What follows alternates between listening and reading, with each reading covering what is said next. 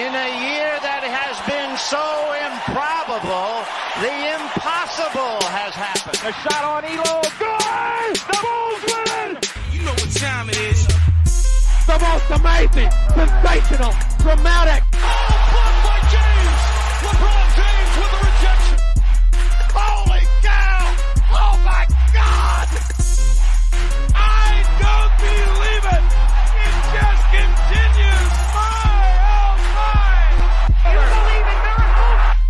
Do you know what time it is? I wake up in the morning, I piss excellence.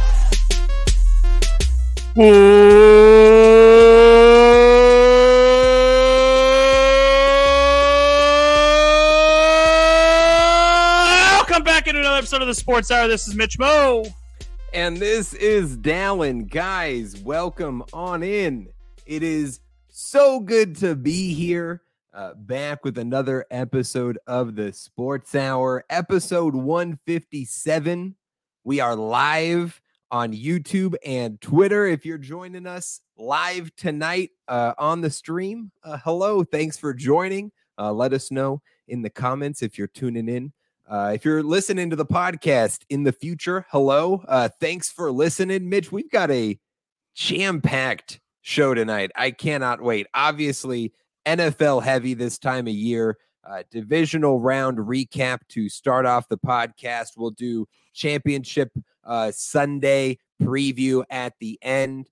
We've got a very fun draft idea on the back half of the podcast. I want to let you tell the people what we got, though, because this was your idea. You came up with this draft idea, so I want to let you explain what we'll be doing. Oh, you know, Dallin, I'm a big guy.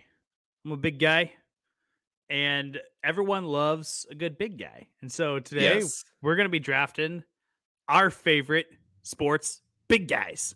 Yes. So it should be a lot of fun. It's going to be a fantastic draft. Everyone loves to see the big guy plays. You know, the defensive tackle scooping up a fumble, running it back for a touchdown. There's the big John Henderson play, I think, happened, or what? Maybe it wasn't John Henderson, but it was Sam Adams, that Jaguars play where he picks up the fumble, and but you know, everyone loves a good big guy, and so we're going to be drafting our favorite big guys. That'll be very fun. I'm very much looking forward to that. We've got I don't know about you. I'm sure your list is deep. My list is deep and, dare I say, thick, full of big guys. So I cannot wait. Thick with three C's. Thick with three C's. A bunch of news and notes to get into, and so let's get into it, Mitch. Let's not waste any more time here on episode 157 before we get to the news. And you know, we got to hear the news. We got to get the intro. I do want to point out on the live stream here, Mitch, you got a great hat. Mitch Thanks. always brings the fire hats. So instead of forgetting to the very end of the podcast, I remembered to do it at the beginning. Mitch, tell the people what you got on the head today. We got a gorgeous Tacoma Rainiers hat, AAA affiliate for the Seattle Mariners. And this one is sentimental and special to me because I got this hat at the Rainier Stadium in Tacoma at your bachelor party. Yes. Where we got warned to stop heckling Jamile Weeks or we were going to get kicked out. So we were heckling the shit out of those minor league baseball players, and it was a great time. It was a great time. I love that. That. It's also a great looking hat. I know if you're listening to the podcast, you can't see this. Maybe another reason to schedule out on your Wednesday evenings and join us here on the live stream. But if you're watching, you can see it. It's got the Mount Rainier in the background with like the pickaxe. It's like an alternate little logo, but looks great. It's fantastic. Love it. It's one of my favorites. One of my best fitting hats. So it's a good one. It looks good on you, my friend. Oh, thanks, buddy. All righty. Let's not waste any more time, Mitch. We've got to get into the meat of the podcast, and we got to do that with the news. That's right. Let's get into the news notes around the world of sports. Say o tatu o atu I talafo.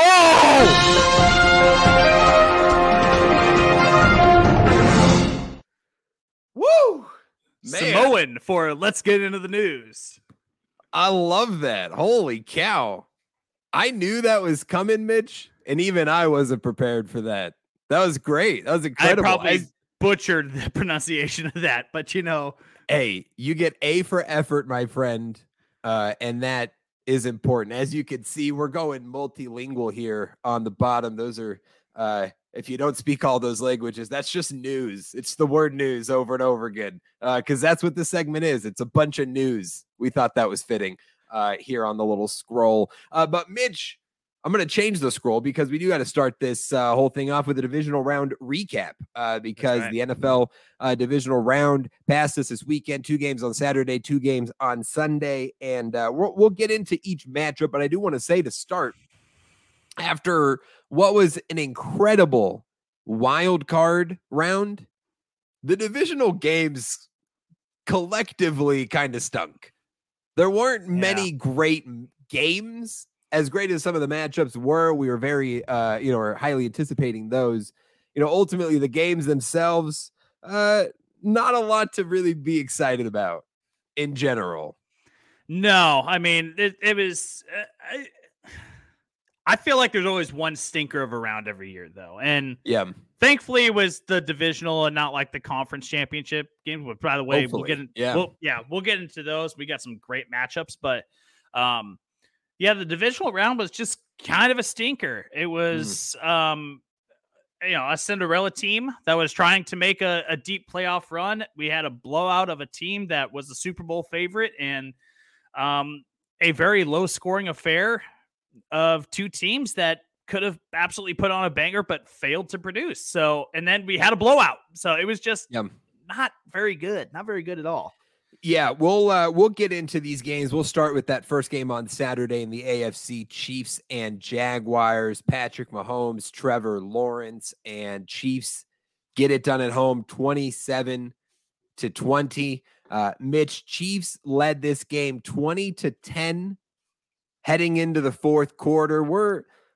They were in control for the majority of this game. It's not that Jacksonville wasn't competitive, but the Chiefs sort of knew the game plan, and that's even with what happened to Patrick Mahomes early in the game where he suffers that ankle injury, briefly comes out of the game, comes back in and plays through it, and they were able to win, not without him because he was certainly there, but without needing the heroics of Patrick Mahomes that we've seen so often, especially in the playoffs, and that's a great sign for the Chiefs in that game. What were your biggest takeaways from Kansas City's win here in the divisional round? I mean, I talked about it last week, and they did exactly what I told them not to do, which was play down to their opponent, and that's exactly what they did. Granted, the Patrick Mahomes ankle injury was definitely not helping their case, but this game was also just much closer than it needed to be. There was clearly a better team on the field. It wasn't like, maybe the Jags got a shot. It was like, how long can the Jags hang on for? And the Chiefs kind of let them hang on for far too long.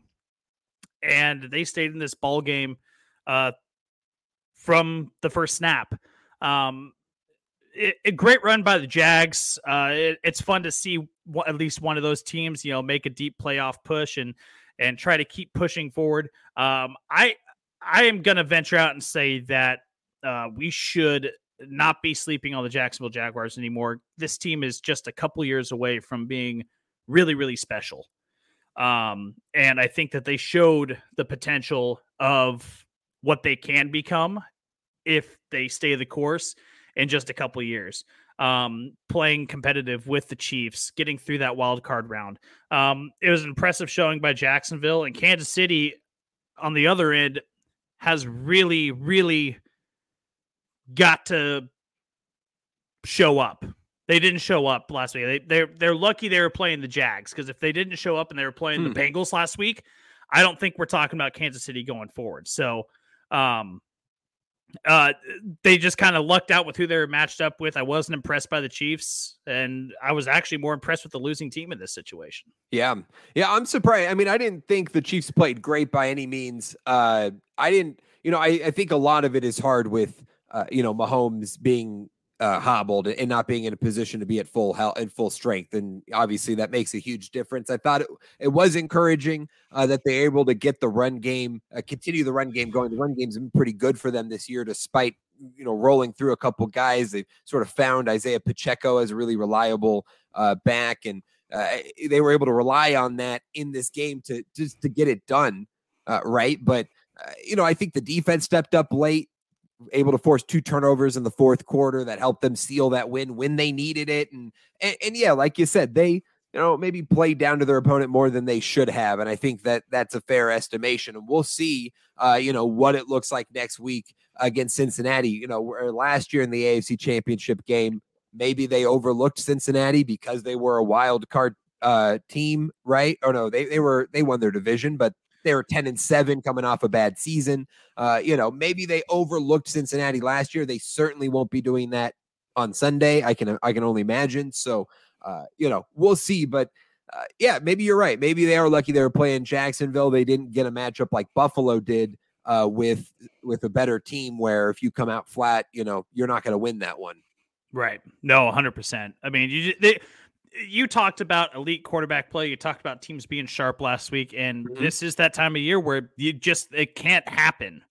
Yep. It can't not happen because it could end your year. It could end your year really, really quick. Absolutely. Yeah. And speaking of sharp, Mitch, we'll go to the next game, that Saturday night game. The Eagles looking like, in my opinion, the NFC favorite. I think after the Niners performance in the wild card weekend, a lot of people wanted to jump on the Niners as they should be the NFC favorite, and rightfully so. They have a very strong case. We'll get into that a little later, but we kind of forgot because the Eagles weren't playing that this was a 14-win team that was the best team in that conference all season long, and they put it on the Giants in a 38-7 win. They led 28-0 at halftime.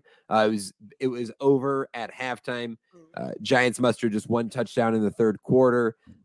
And that was it. Relentless run game, 268 yards on 44 carries on the ground. And Mitch, you mentioned this last week in the preview that the Eagles had to recognize that they were playing a opponent they could beat and to not overly rely on Jalen Hurts.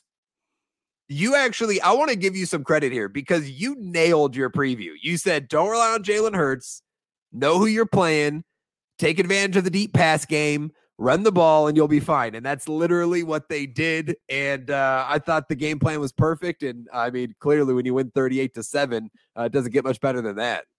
Yeah. And I think this is going to have to be I don't want to jump ahead too far on what we're doing here, but they're going to have to consider this moving forward if they want to get to the big show, right? If they want to be playing on Super Bowl Sunday, they're going to have to consider this game plan in some capacity. Now, I know that Jalen Hurts, actually, they didn't use him much at all. He threw the ball 24 times. He ran the ball 9 times. He was 2 through the air, 1 on the ground. And that, I think, is a good balance. Right, for Jalen Hurts. I think that's a good balance because they're able to use Kenneth Gainwell and Miles Sanders and really attack the run game with something other than Jalen Hurts using his legs. I think that's something that they're really going to have to consider moving forward as they go into this conference championship round. This was a fantastic performance by the Eagles, and damn, it's going to make it tough to pick this conference championship game because if you thought that San Francisco looked good, man, Dallas probably was the most impressive team of the weekend. Yeah, you mean Philly? Or excuse me, Philly, not Dallas. I know what Dallas you meant. Dallas was not impressive. I meant Philly. No. Philly was extremely impressive, and this team is loaded everywhere, right? And that's what it felt like in this game. And for the Giants, Mitch, I don't take anything away from this. This is the result that I expected. I mean, not like 28-0 at halftime per se, but this Giants team is not on the same level as the Eagles. We know that. And at this time of year, it was proven. And this Giants team is a great story. They overperformed in a lot of ways. You saw a lot of progress in positive ways, but it is a team with a lot of holes and a lot of questions still. That's just a matter of fact. They're in year one of Brian Daboll. That's fine. There's nothing wrong with that. And so, you lose the divisional round. It's great you got there. You guys won a playoff game. I mean, that's an incredible season for the Giants and a lot to build on for Brian Daboll and this coaching staff. So I don't take anything really negative away from this other than it just reminds you of this is still a work in progress, and that's okay. Yeah, they're definitely headed in the right direction. I think that New York football has suffered so much over the last few years. The mediocrity of the Jets, the mediocrity of the Giants. They're headed in the right direction. But let's be honest. When we kind of had a good idea that the Giants were going to make the playoffs, this was about as far as we figured they would go. Like at the best. Yeah. At the best. Yeah. They could probably win their wild card matchup, but they're going to get knocked out in the divisional round. This is about as far as we can go. They could go. Exactly. So they met expectations based off their performance of what we saw this year. Clearly that performance was an overperformance of what we expected them to do preseason. But a good solid year for the Giants. Brian Daboll, Wink Martindale, they have something cooking over there. And they need to keep this shit pointed the right direction because a lot of things are going right in New York for them, or at least for the Giants. Yeah, absolutely. No, and I mean the Jets they're doing pretty good. Not as good as the Giants, but things are hopefully looking better for them. But yeah, no, I am excited to get into more of the offseason discourse around the Giants, what to do around Daniel Jones. He is a free agent. They could franchise tag him. If they bring him back, what sort of numbers and deal are we looking at? Is that the best I could tell you case moving forward? I'm excited to get into that. We'll save that for a podcast in the coming weeks, but yeah, I mean, but I got things to say, Dallin. I got things to say. I mean, I'm ready too, but we got so much to talk about, so we'll save it. We'll go to Sunday, Mitch. 2 games on Sunday, and we'll start with the other AFC matchup and our most anticipated matchup. Probably the most anticipated matchups of the entire playoffs.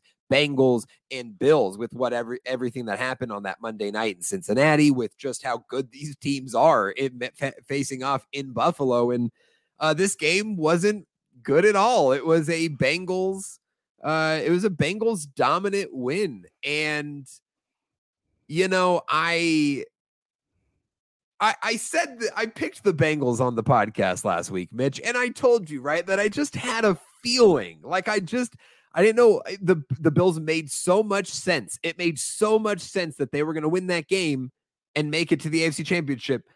But I just had a feeling that the Bengals were just going to do it. We were going to sit here and being like, why didn't we see Chiefs Bengals? Why didn't we just pencil that in? And here we are. The Bengals win this game 27-10. They led 17-7 at halftime. They pull this thing off in a reasonably easy fashion. And I am really just perplexed on what to make of the performance of the Bills in this one. I thought we could get into the Bengals in a second because I obviously think they did some good things, but man, the Bills just really threw up a dud. That's really what it felt like. They just threw up a dud.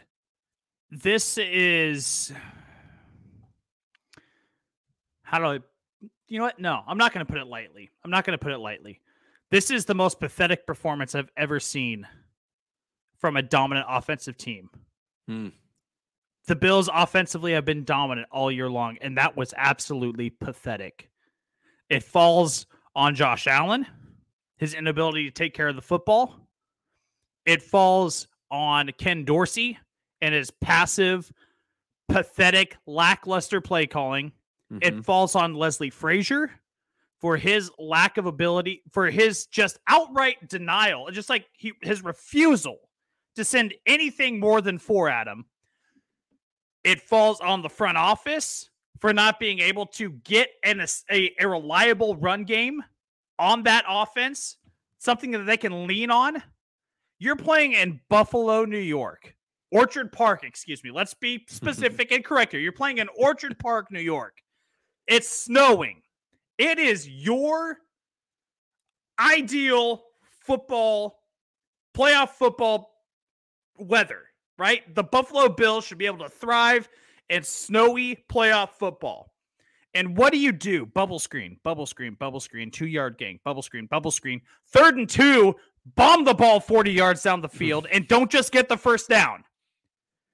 I mean, it was confusing, doesn't even fit for what we saw from the Buffalo Bills this weekend. It was pathetic. It was disappointing.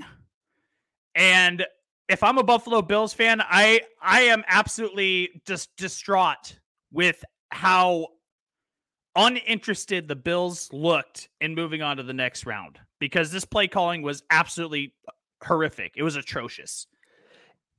It's amazing how within the span of a week, the feelings around the future, the direction of a franchise can suddenly change. Oh, and it feels like in the span of a week, we went from like the Bills are legit, they're up there, they're, you know, they're contenders, and all of a sudden it's like, what are they? Are they going to fall short? Well, can they even achieve that? Like, are these coaches even good?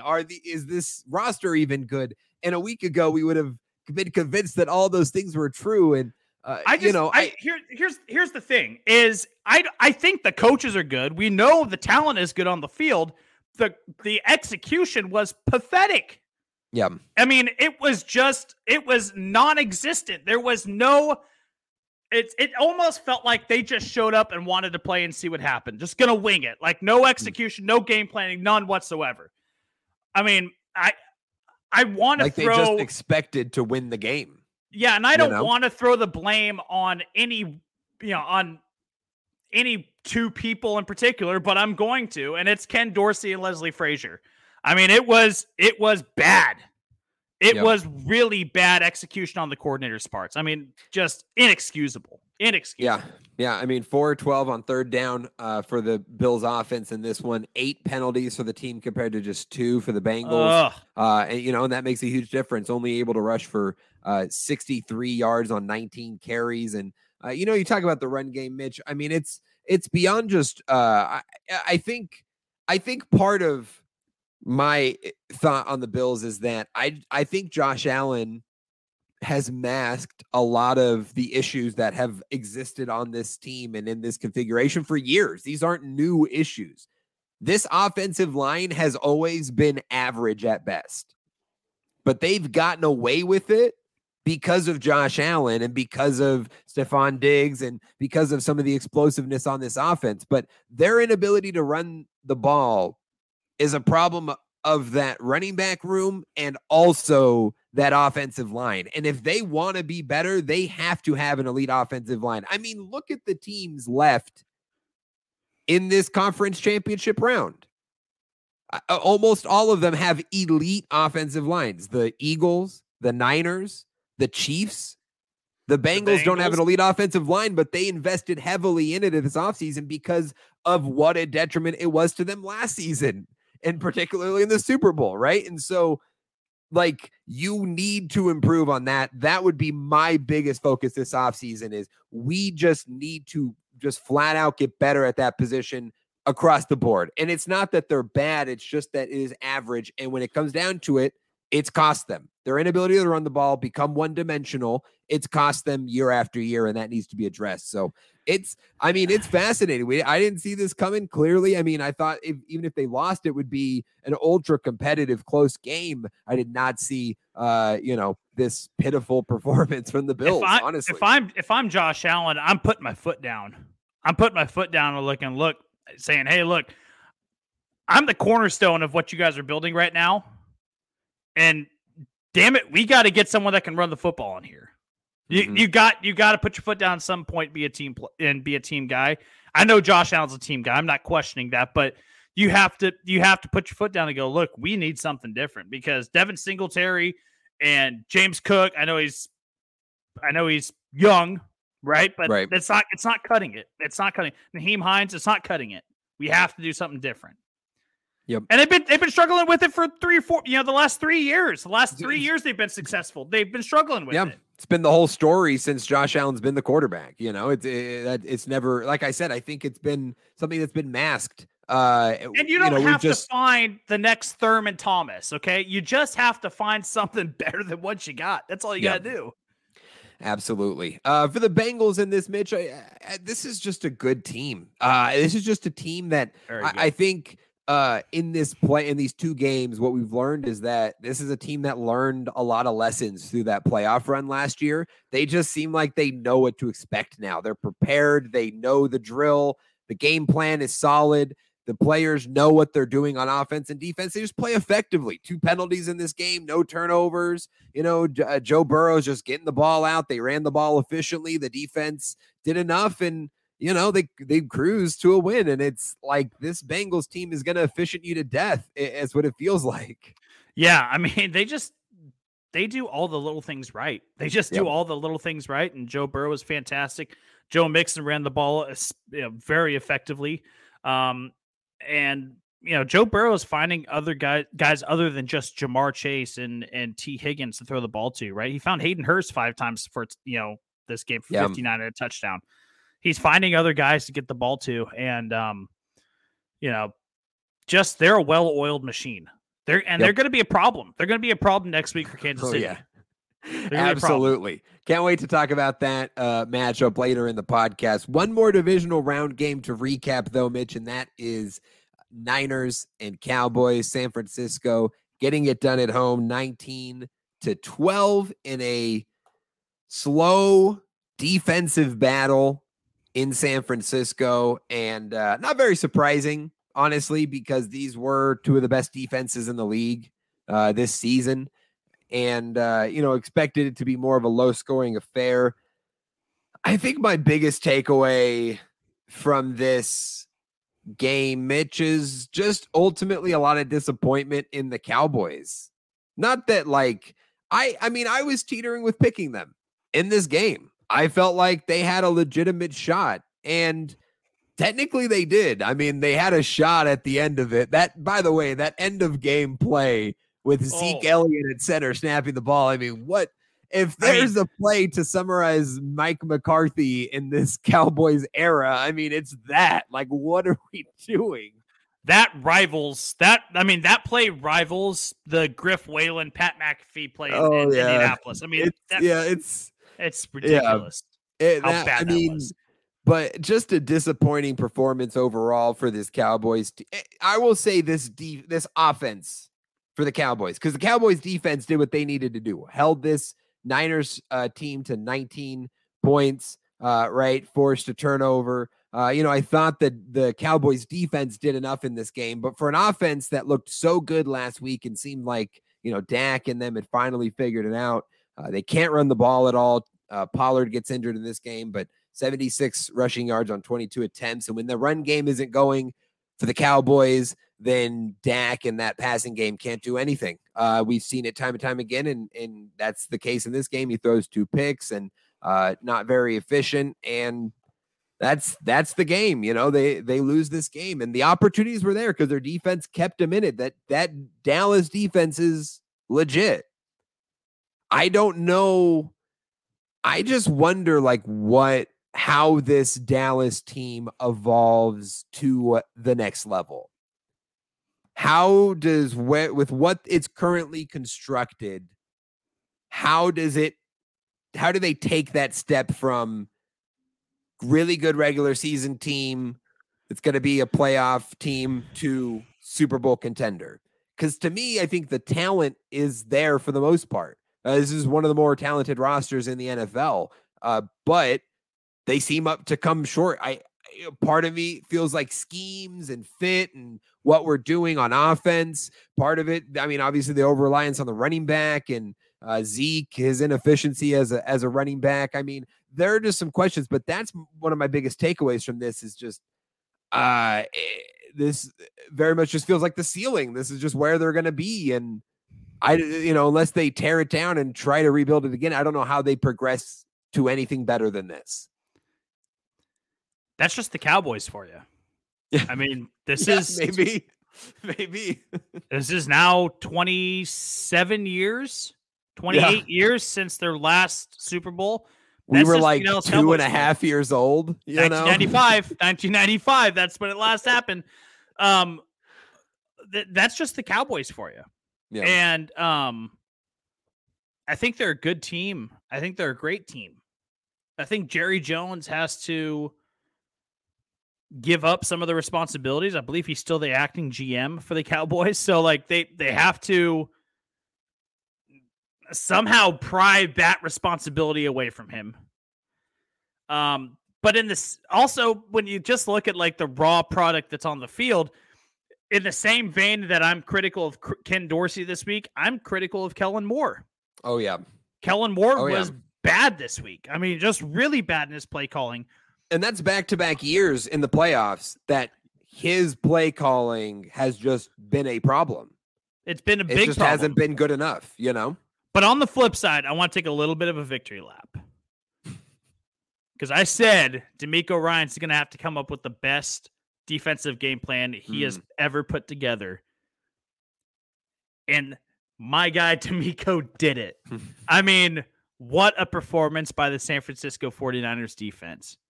I mean, this defense is, but we've talked about it all year long. It's legit. It's legit. It's legit. And damn it, they rose the occasion and they got it done. So credit to that entire unit, credit to DeMeco Ryans, credit to Kyle Shanahan. It was a tight one, but darn it, you got it done. You got it done against one of the best teams in the NFL, and you're going to go in and play an even tougher opponent. Philly's a better team than Dallas. You're going to go play another team. You're going to go play an even better opponent. Can you take that next leap? And I think that we talked about this last week being a test for San Francisco.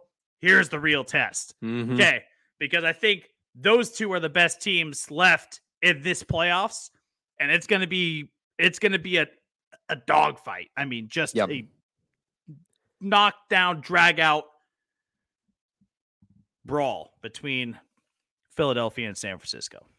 Oh yeah, that's going to be a great matchup. And, I think, part of my not wavering, but my thought on potentially taking Dallas was hesitation around Brock Purdy and what we know or don't know about him. And, in this game, I thought he was fine. He didn't, obviously wasn't great, but he didn't really make any mistakes and, was efficient. And that's what they need from their quarterback in the playoffs. We saw the Super Bowl run a few years ago, and that's all they asked from Jimmy Garoppolo. So if Purdy can do that, that's great. Now, again, though, they played a Cowboys offense that scored 12 points and was inept at times. And this Eagles offense will not be that on Sunday. So they're going to need him to not just, be efficient. They're going to need him to be good. And so, as you said, a bigger test with the Eagles on the road next week. Championship Sunday is going to be great. I mean, what great matchups we have in the AFC and NFC. Oh, fantastic matchups. I do just want to add before we move on, we talked about Brock Purdy. Are the wheels going to fall off? Are we going to see, okay, great run, kid, but your time has come pretty much. What I saw from Brock Purdy this weekend was an immense sign of maturity. Things weren't necessarily going his way all game, right? No. He had to face a lot of adversity, tough Cowboys defense. He just took care of the football. And he's like, hey, I don't have to have the numbers. I don't have to have the big game. I don't have to be the glory chaser. I'm just going to take care of the football and do what needs to get done. And he went out and got it done. So, the 29 for 19, 214, didn't throw a touchdown, but he didn't throw a pick. He didn't fumble the ball away. He took care of it. And that shows an immense amount of maturity in the young Brock Purdy to me. 100%. It'll be fun. We'll get into those matchups here at the end of the podcast, but we'll get into the rest of our news and notes from around the world of sports here, and a few news and notes from the NFL as we're still in this vein. We're being reported by ESPN and Adam Schefter that the New England Patriots have agreed to a deal to bring back Bill O'Brien, former offensive coordinator, to be the offensive coordinator for the Patriots next season. He has spent the last 2 years as the offensive coordinator at Alabama under Nick Saban. Began his NFL career back in 2007 with the Patriots, was their offensive coordinator from 2009 to 2011 before he became the head coach of Penn State and then the Houston Texans. Then rehabilitated his career at Alabama, as many coaches do, makes the move back up to the NFL. And this made so much sense. It hasn't been confirmed by the Patriots yet. They haven't announced that he's the guy, but I mean, when Schefter and ESPN reporting it, probably, bound to happen here any day. But I mean, this is a no-brainer fit. This offensive, no offensive coordinators here. Matt Patricia is the offensive coordinator. I mean, that was just a mess. I don't know what Belichick in New England was thinking with that. So I think this was a perfect fit, and not very much of a surprise for a hire. Let me be an Alabama fan one more time, just for a quick minute. Thank God he's gone out of Alabama. Thank God. The offense has suffered. The city of Tuscaloosa should be rejoicing right now that Bill O'Brien is no longer the offensive coordinator in Alabama, because you know what? He had all the tools over there in Alabama to have a national championship winning team, and he called certain games like dog crap. Big games he didn't call well. And thank God he's finally out of Tuscaloosa. Like I said, the whole state of Alabama should be rejoicing for that. On the flip side, it's a good fit. I like this hire, actually. And I think it's a great fit because he gets teamed up back with Mac Jones, a former Alabama guy. They're going to, his system kind of what he had at Houston fits a little bit what Bill Belichick does over there in New England. So, there's some similarities in philosophy. So I really do actually think that this fit's actually going to work out. Like you said, Matt Patricia, offensive coordinator, was an absolute disaster. I don't know what they were thinking. Our defensive guy calling offense, I don't know what they were doing there. But I'm happy he's out of Alabama. But I think it's a good fit for him to go back to New England. I think this is a really good fit for him. Yeah, absolutely. Mitch, other bit of news, AP has announced the award finalists for the NFL. So we talked NFL awards. So we'll just briefly go through these. Not a lot of surprises here in these finalists, but we will discuss MVP finalists. There are 5: Josh Allen, Joe Burrow, Jalen Hurts, Justin Jefferson, Patrick Mahomes. Those are the correct 5 players to be on the list. So good job there. Offensive player. Yeah, Offensive Player of the Year, Justin Jefferson, Patrick Mahomes, and Jalen Hurts. Not really surprised. I know we both picked Justin Jefferson, but I do think there maybe is a shot that they throw Jalen Hurts a bone, if you will, and because he won't win MVP, but had such a good season and contributed as a runner, that perhaps he gets Offensive Player of the Year as a concession, as a narrative award. We both picked Jefferson for good reason, but I'm just saying that now. So if it happens, we can look back at this, but covering all your bases. I like it. I'm just saying, I mean, couldn't you see it though? It's like, oh, we can't give him MVP, but he was the best offensive weapon. So I'll tell you what, I could see it, but damn, I would really question how they vote on this if that happens. I don't know. Yeah, I'm with you. You. I mean, we both picked Justin Jefferson for a reason. Defensive Player of the Year, Mitch finalists: Nick Bosa, Chris Jones, and Micah Parsons. Those are our 2 picks, right? Bosa and Chris Jones. We both picked Bosa. I think I'd mentioned Jones as somebody I thought I wanted to consider there. No surprise there in those finalists. Those are the chalk. Spot on. Coach of the Year, Brian Daboll, Doug Peterson, Kyle Shanahan. Not really surprised. I don't know. I think that's pretty straightforward. I picked O'Connell. I am a little surprised he wasn't a finalist, but I can understand. I can understand why he wasn't, I feel the same way about Nick Sirianni. I think if there's one I'd throw out, it's Peterson, but given the circumstances, he definitely they had the number 1 pick in the draft last year, and then they won the division. So it's hard not to and then with Daboll, same thing. So no issues there. Offensive Rookie of the Year, Kenneth Walker, Garrett Wilson, and Brock Purdy. I do have an issue here, Mitch. I do have an issue here with Brock Purdy, and this is not a disrespect to Brock Purdy at all, but he started 5 games, and I just feel like that is so not cool to Chris Olave and to Tyler Algier and to anybody else you want to throw in that Dameon Pierce. I mean, it's like those guys played full seasons and contributed in real ways. And it's not that Purdy didn't, but I just don't think that sample size is enough to warrant a finalist. And, you can mention him and say, man, if he played half the season, then maybe, but I don't know. 5 games. I don't know. I don't love that. I get it. But like you said, why they may throw Jalen Hurts the offensive player of the year, it's a narrative award. Of course. It's a narrative award. So. Of course. No, I know why they did it. I don't like it. Defensive rookie of the year, Mitch Sauce Gardner, Tariq Woolen, and Aiden Hutchinson. Chalk there for defensive rookie of the year, I think. Yeah, it's Sauce's award to lose. Absolutely. So I do want to throw out, though, comeback player of the year. Yeah. A guy that I had mentioned, I think a few pods ago, about who I think comeback player of the year should be. Saquon Barkley, Christian McCaffrey, and then Geno Smith was the third player that was a finalist there. And I'm telling you, I really think that Geno should be getting this award. Oh, yeah. I mean, Saquon and Christian, they had the injuries. They battled back from them. That's great. But we see that all the time. We don't see a 10-year vet completely revive his career and have the year that Geno Smith did. So, No, 100%. I'm with you. It should be Geno's award to lose. I'd honestly be offended if he doesn't win it because, I'm right there with you. Mitch, let's get into some NBA news.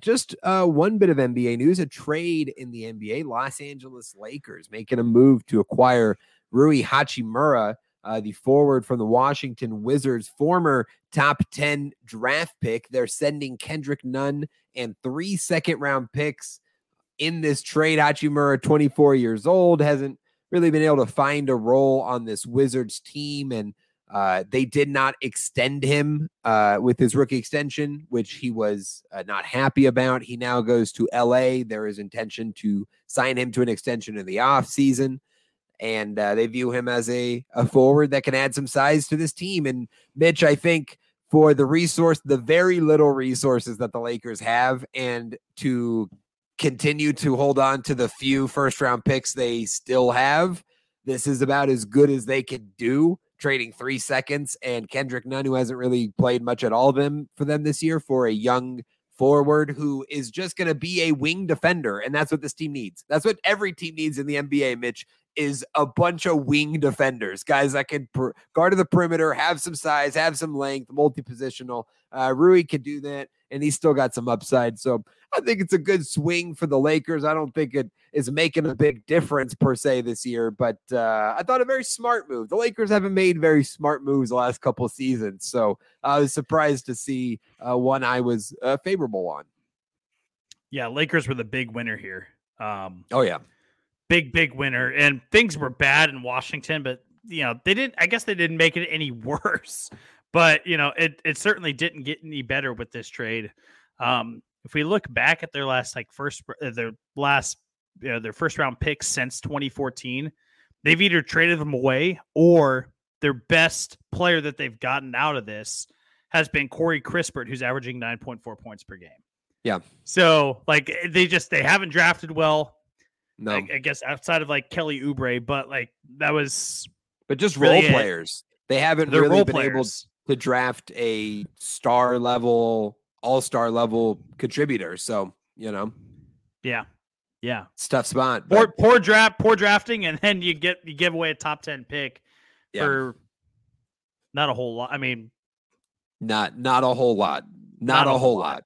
We're talking a 2029 and a 2028 second. I mean, those are nothing. Those are literally nothing. We might not even all be alive at that point. Who knows?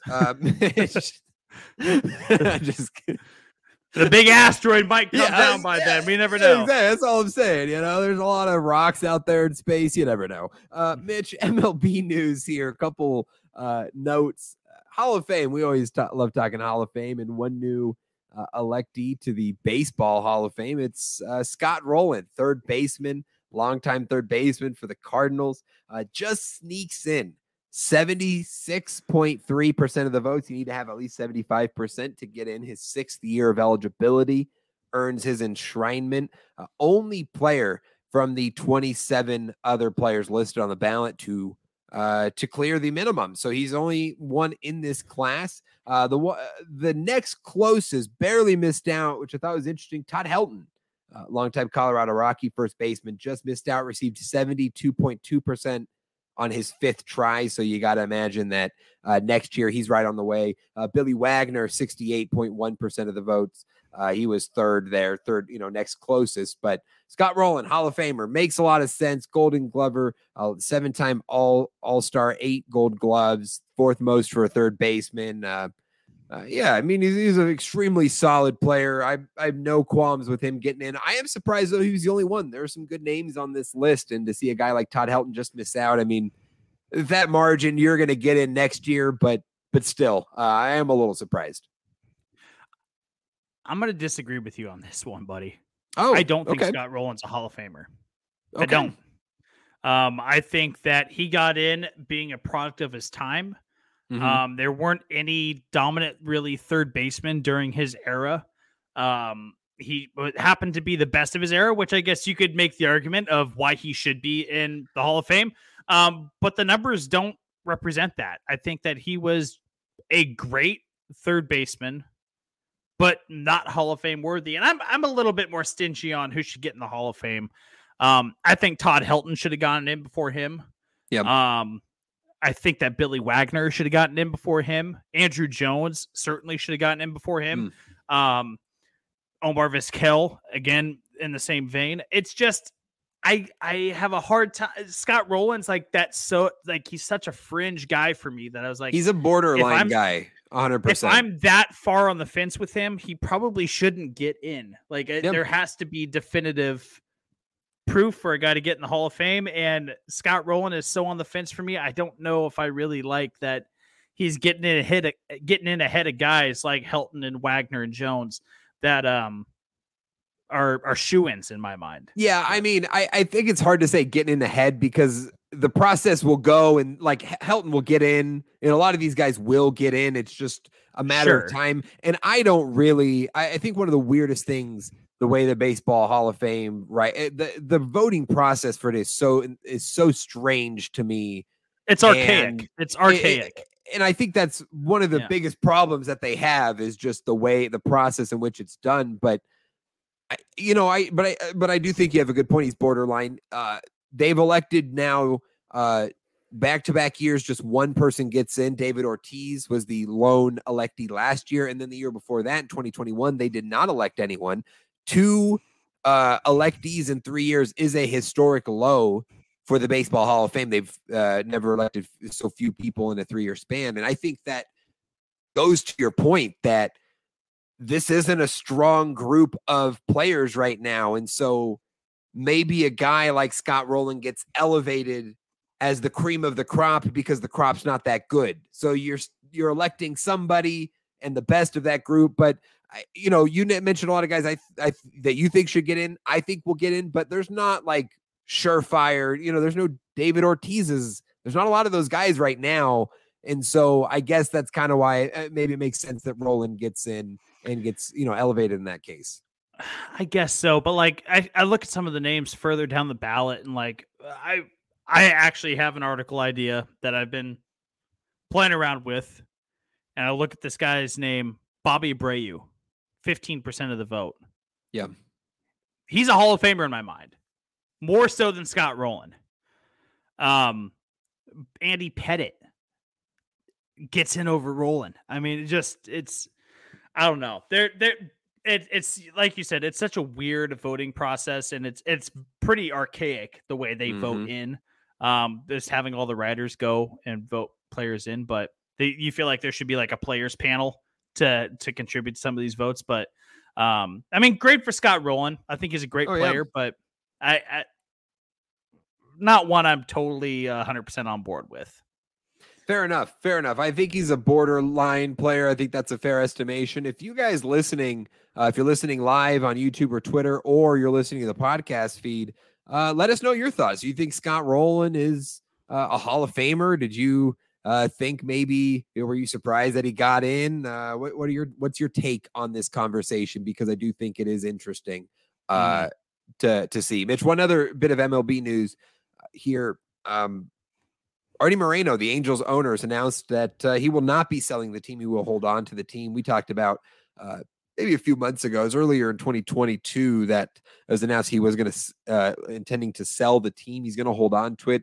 We were pretty excited about the prospect of him relinquishing ownership and seeing a new face and new energy there in that Angels organization. So I think I'm pretty disappointed in this outcome because I did think that there was potential for some rejuvenation, and things certainly haven't gone well. And so a lot of that comes down to ownership when you're talking about decades of failures. And so I don't know. A little disappointing. I don't know your thoughts, but figured it was worth mentioning. I'm really disappointed for Shohei Ohtani and Mike Trout because I think long as Artie Moreno owns the team, he's wasting their careers.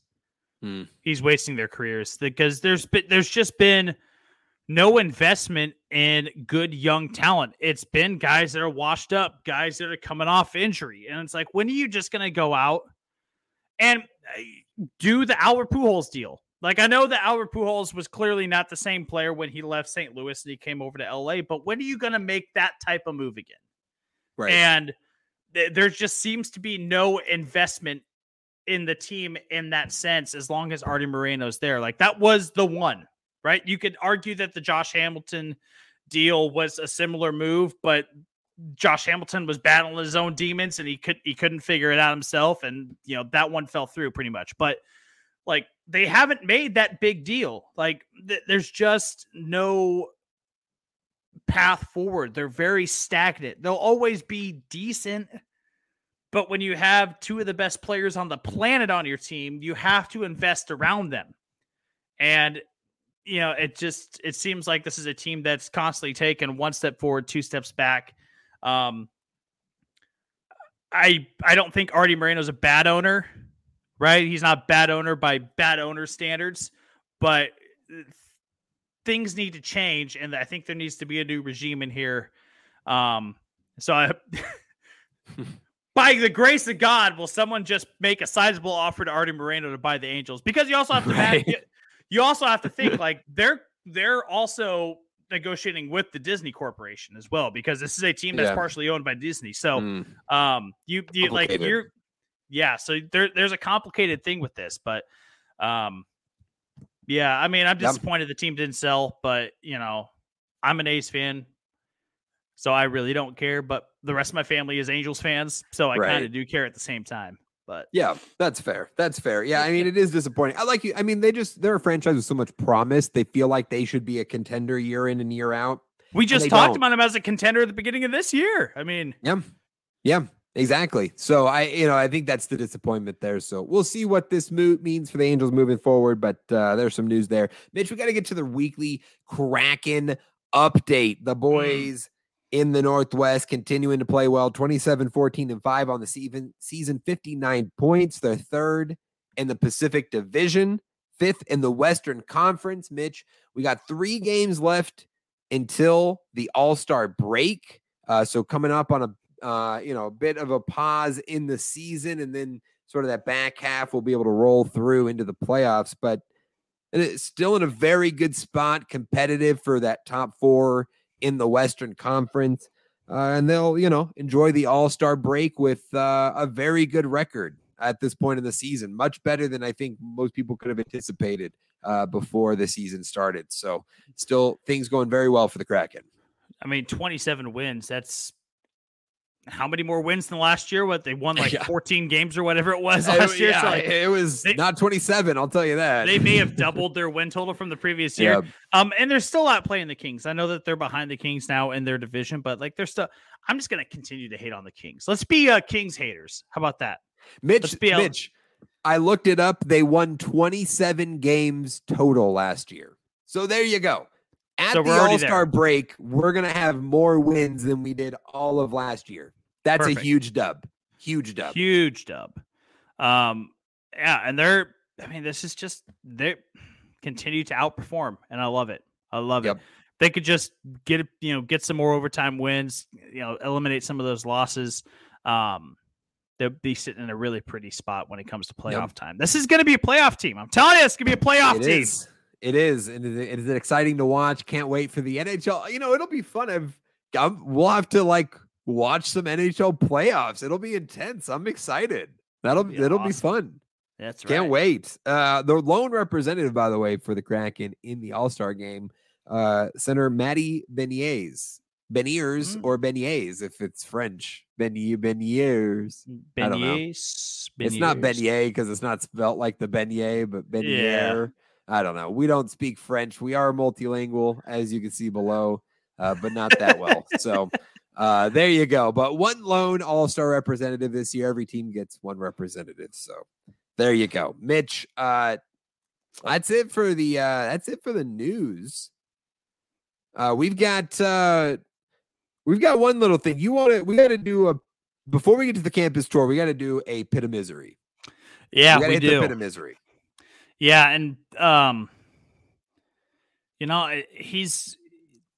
what happened seems like totally out of character for this guy, right? He's a loudmouth, he's a trash talker, but when I saw this, it seemed totally out of character, and I feel like he needs a little timeout. Just needs a little timeout. Shannon Sharpe, welcome to the pit of misery. Dilly.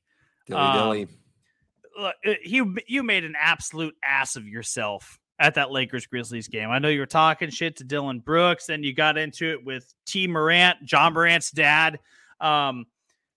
Steven Adams, I think you got into it for a little bit. Like there was just so much going on. And as much as I like Shannon Sharpe, and I know that he is a loud voice, he's a smack talker. He loves to talk smack.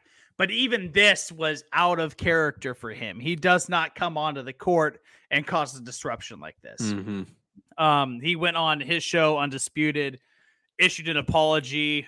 While it was probably mandated and probably something he felt like he had to do for being in the public eye's sake, it still felt sincere in his apology. So Shannon Sharpe, it's going to be a very short term for you. You're just going into timeout for a little bit, but dilly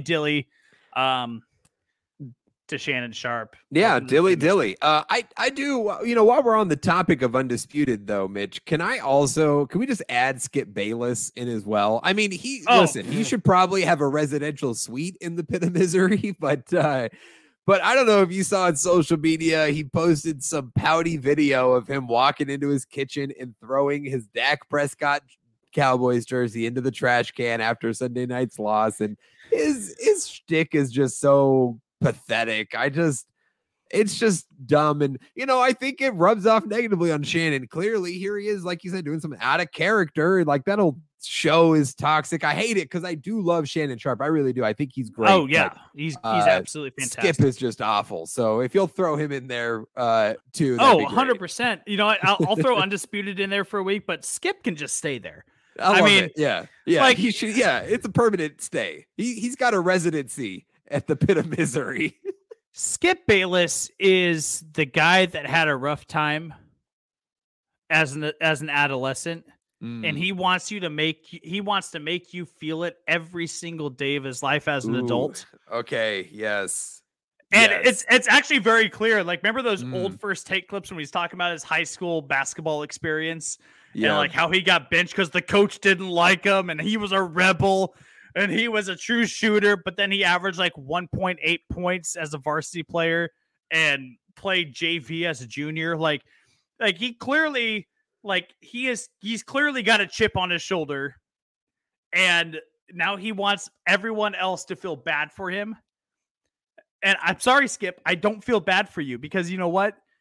I went through the same stuff, and you're still in a better position than me. So I don't feel bad for you.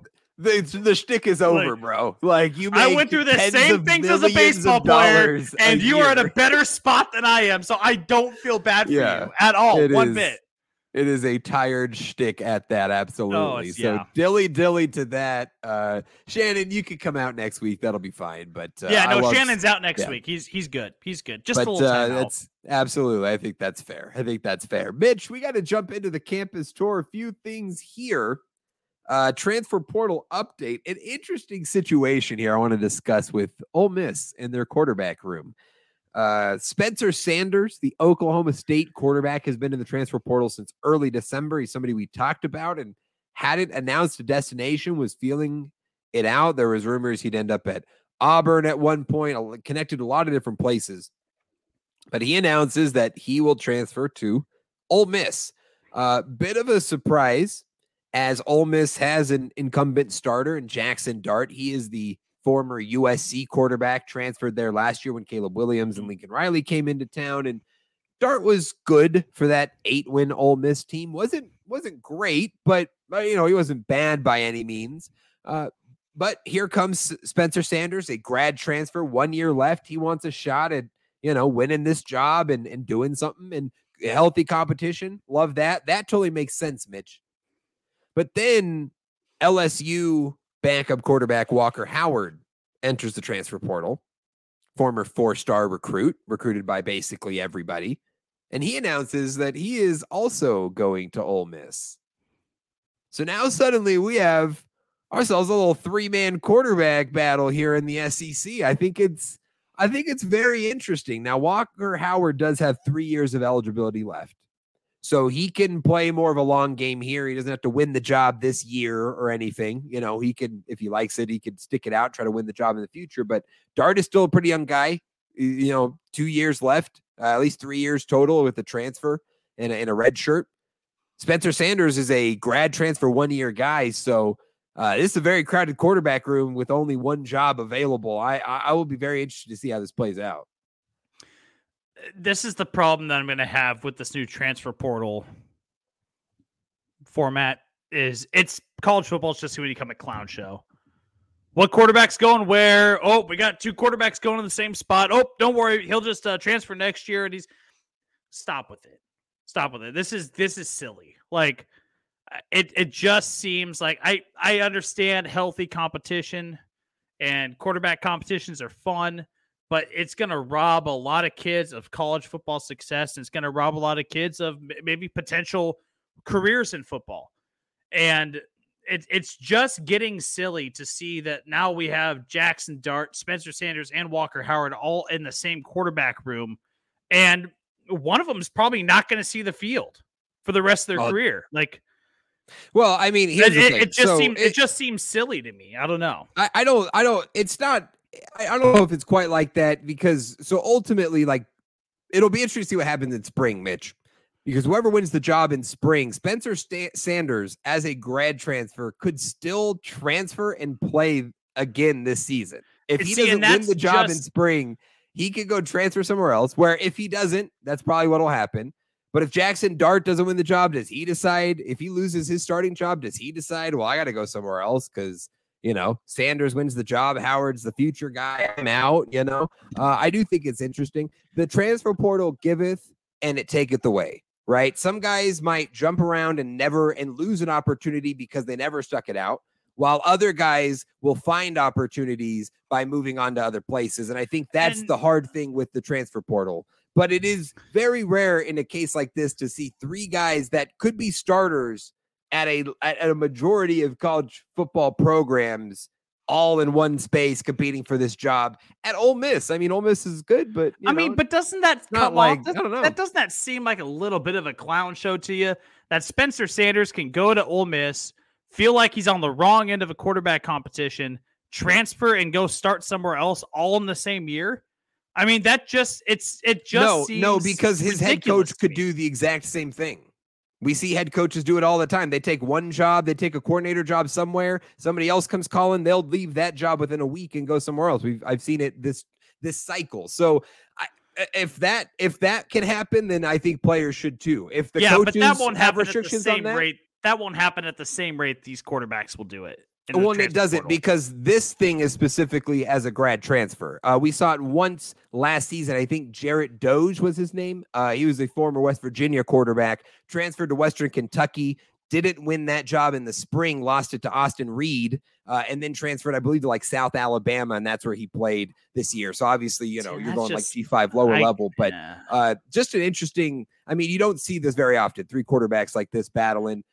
We'll see how it plays out, but transfer portal era in college football is certainly something else, Mitch. I want to talk about a mock draft here. Mel Kiper, the creator of the NFL draft, if you will, put out his latest mock draft. And there were some interesting notes from this, players I want to get your reaction to. Most of it, we'll start with the top 5 here. Some of this is pretty chalk, right? No trades. So, your Bears take Jalen Carter. Cardinals take Will Anderson. Those were, the same that I'd had on my mock. You see that a lot.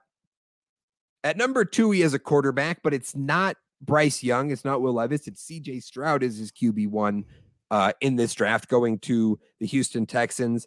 The Indianapolis Colts at 4 take Bryce Young, and the Seahawks at 5 take Will Levis. So he has 3 quarterbacks going in the top 5 there.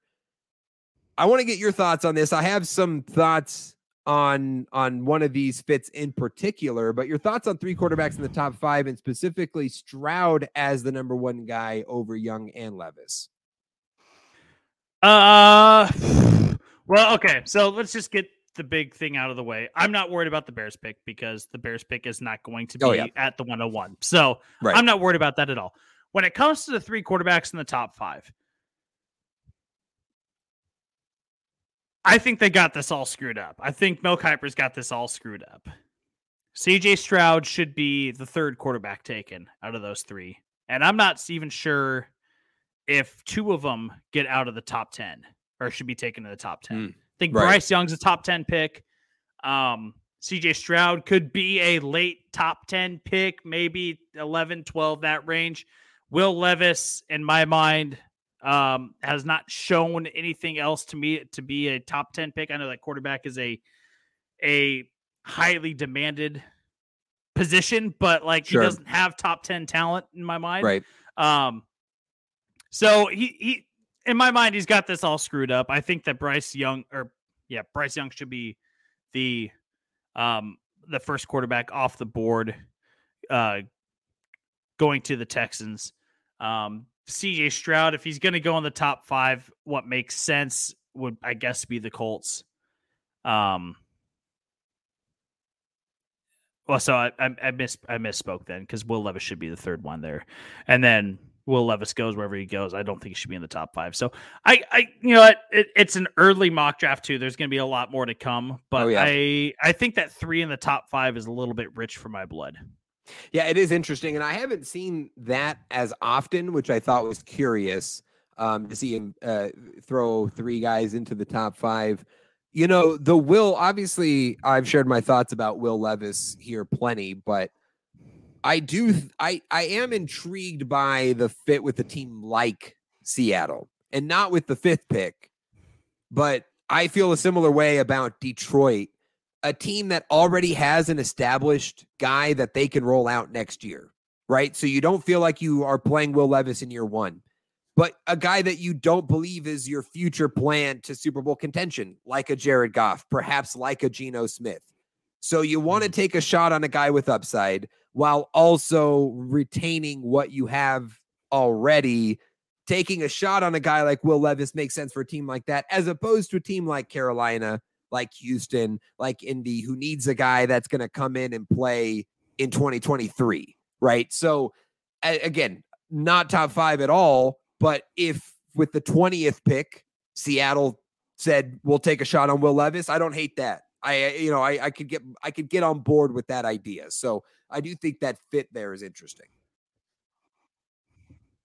Yeah, very interesting. To wrap up the top 10 a bit, Tyree Wilson goes at 6 to Detroit. Peter Skoronski at 7 to the Raiders. Miles Murphy at 8 to the Falcons. These are all familiar names we've talked about in the top 10. He has Anthony Richardson at number 9 to the Panthers. So 4 quarterbacks in the top 10. Panthers taking Richardson at 9. Mitch, we will get into Richardson on my players to know before the NFL draft in a couple months. I probably post some of the testing and stuff like that, but I would rather take a shot at number 9 on Anthony Richardson than I would Will Levis if I was the Panthers, as a Panthers fan. So I'm just saying now, if we had to take a shot on one of those guys in the top 10, I would rather it be on Anthony Richardson than Will Levis, but certainly interesting there. Yeah, Anthony Richardson to me is just not NFL ready yet. Right. Like, he's going to be a project. So I think that, you have to have, I think that Carolina's got to be ready to have a placeholder for a year or two before Anthony Richardson is ready to go. For sure. And set Richardson up for success when he is finally ready to go. Build around that. Yep. Throughout the offseason and everything. So yeah, you're following the Lamar model, right? You sat him his whole rookie year. He sat behind Joe Flacco. He learned, and then in year 2, then you can unveil it. You built the offense around him. You established him in, and then you move forward. That's got to be the model for Richardson with whoever takes him. Mitch, the most interesting pick on this mock draft, and this is going to transition into our player to know before the NFL draft, but at number 10, Mel Kiper has the Eagles taking a defensive tackle, Calijah Kancey, defensive tackle from Pitt. And I'm not going to lie, Mitch, when I saw that this morning, I thought, I've never heard of that guy. I have no idea who that guy is. I've been following NFL draft stuff all season. I mean, since the last NFL draft ended. And not that I'm like completely in the know on everything, but I had not come across this guy. And he was suddenly in the top 10 of Mel Kiper's mock draft. He was his number 11 player on his big board. So I thought, all right, I need to dig in. I need to know why. Why is this guy so high? How did he move up? So he is the player to know before the NFL draft this week. Calijah Kancey, defensive tackle from Pitt, and added defensive tackle for Pitt, Mitch, an explosive player. Shows a great speed at the line of scrimmage. Has a signature little swim move that he puts on guards. That's just nasty. Undersized defensive tackle, 6 foot, 280 pounds. And yes, he plays like he's undersized, but he is a pass rush demon. 13.5 sacks over the last 2 years, racked up almost 30 tackles for loss. He is a monster at the line of scrimmage, relentless. And I think that's what stuck out to me most. Motor, speed. He knows how to pass rush. He knows what moves he's doing. And he plays with a considerable amount of strength for being an undersized guy. You saw in some of the highlights and what I watched from him pushing back guards with his strength and leverage, understanding undersized guy. Plays mainly as a 2-gap or 1-gap kind of player. But I think he has a definite role in the NFL. Now, top 10, I don't really see what Mel Kiper is doing here, because I see this guy, especially in year 1, as a situational pass rusher, and he will do excellent at that. I mean, just consider last year at Pitt, 275 snaps in pass rush, 179 in run defense. He had one of the highest pass rushing grades in the country, 92.4, according to PFF, 7.5 sacks this season. So, I mean, this guy is that's what he does. Now, can he hold up? Is he going to be a 3-down player? Like, can he be a down in, down out kind of guy? That I don't know. And that's why I think it is interesting to project him as a top 10 player, because that screams to me, you got to be able to do all those things. Could he develop into that? Yeah. But I don't see Calijah Kancey as a top 10 player. I certainly see like back half of the first round taking a shot on a guy that is just an absolute pass rush demon on the interior. Love it. If that's the fit for your team, you're going to have a guy like Siaka Ika, who is more of your traditional nose tackle space eater. If that's the guy you want, you're going to look there. But this Kancey kid is very interesting. Pass rush phenom from the interior. He's going to be able to make moves there in season 1. It's just a matter of like what he could develop to full-time in the NFL, but certainly an intriguing prospect. And I could understand from the flashes why Mel Kiper was willing to jump up so high and sort of stake a claim on this guy before anybody else did. So that's your player to know before the NFL draft this week. Calijah Kancey, the defensive tackle from Pitt. Yeah, thanks for the insight. I still haven't seen any film on him at all, but looking at just what was written about him, what do we know about Mel Kiper? He's a numbers whore. He loves numbers. And it said racking up 13.5 sacks when lined up as the defensive tackle, most in the country. I guarantee you that's why he cracked the top 10. Guarantee you. And that's Mel for you. But I'm with you. Maybe not a top 10 guy, but definitely maybe a first round talent in the back half of the first round. keep an eye on a guy like Kalijah Cansey. Oh, yeah. Well, in the fit with the Eagles, I mean, the idea here is you're pairing him up next to Jordan Davis. I mean, have a behemoth of a man like Jordan Davis paired up with a interior pass rusher who just uses relentless speed to attack the ball. I mean, that is a great combination. So maybe not with the 10th pick, but with the 30th, 31st, or whatever they end up with at the end, sure, could be a fantastic fit there. So I do think that's interesting. I do want to say this as well. I forgot to mention this.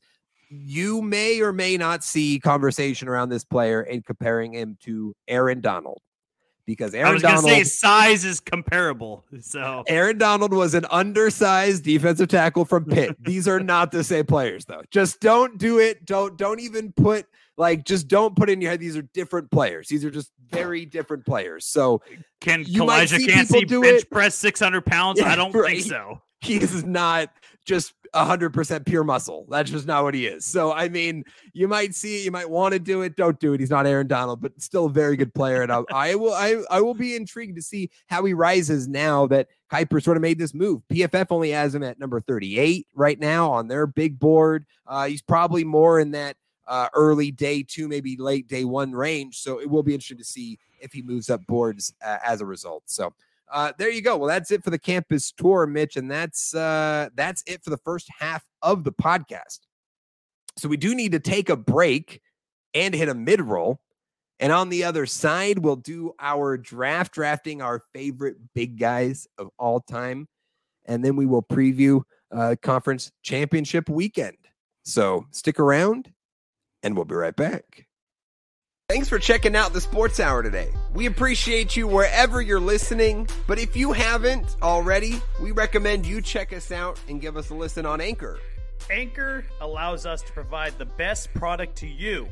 You can go support the Sports Hour and become a permanent part of the show, like my saint of a mother, Sammy, and my father, David, did. You can even leave us voice messages with your thoughts and opinions that we can use on the show. Prove to us that you know better than me and Mitch Mo. Moral of the story, people, be more like Sammy and David. Go find us at anchor.fm/the Sports Hour, guys, and become a part of the conversation. What the hell are you waiting for?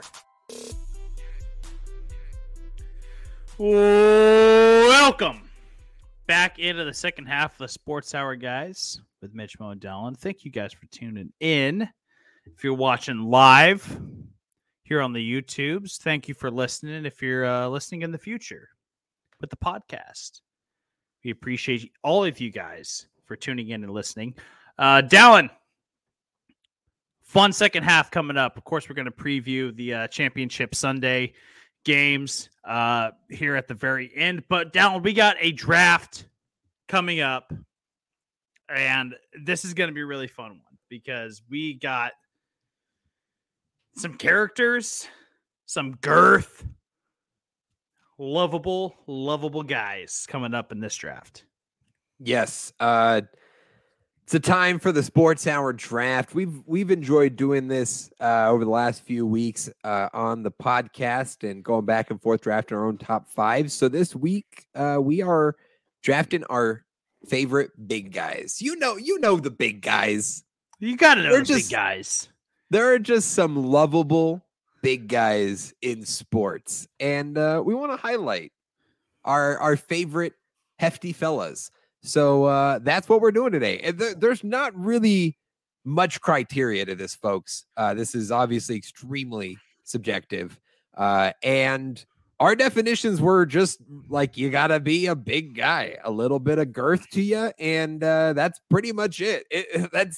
We're playing pretty loose here with it, but I'm excited. I can't wait because Mitch, when you told me about this idea, I immediately started thinking of all the guys. I'm like, oh, this guy, oh yeah, this. And I cannot wait to see what you come up with. Oh gosh, I know they all started running through my mind, and I'm telling you, I'm gonna lose some picks to you that I really, really want. Like I think that there are some universally loved big guys that we're going to lose to each other. And you're like, damn it, I wish you didn't pick that one because I wanted that guy. And so. Absolutely. Yeah. It'll be Dallin. Yeah. We're going to determine who's going first. I got a coin here. With a coin flip live on the podcast, on the stream. You love to see it. Mitch will flip the coin. I got heads and tails. So just tell me, you call it in the air. Okay. Tails. Tails never fails. It is tails. So there we go. And as I said, it never fails. So I got to go first. And I kind of don't like going first. I had to go first last week, and I hated that. This is not nearly as bad, but I just know I'm going to miss out on two really good guys. Probably, by the time it comes back around to me. So I don't like that. But I will go first here with our Sports Hour draft, our favorite big guys of all the time. I have to make sure I have the draft sound ready. I do. I'm prepared this time. Okay, good. Mitch, there are going to be some names we're competing over.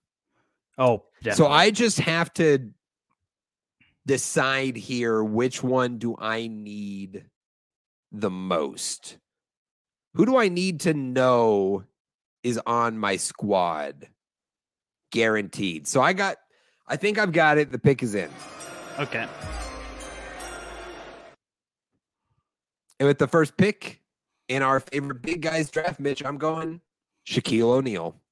Ah, damn it! I'm going Shaquille O'Neal, the big diesel, as he's known. And Shaq was going to go top 2, right? Like he was just going to go up there.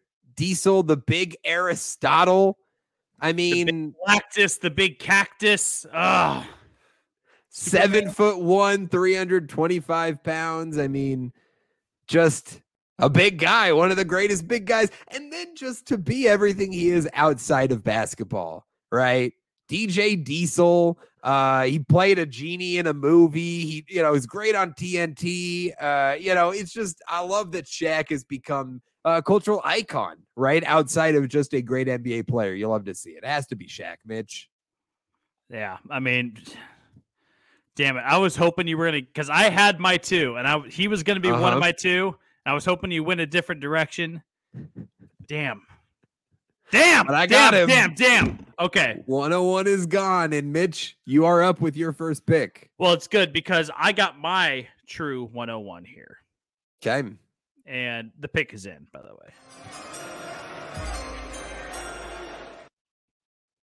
With the second pick of the first round, Team Mitch will be selecting William, the Refrigerator Perry.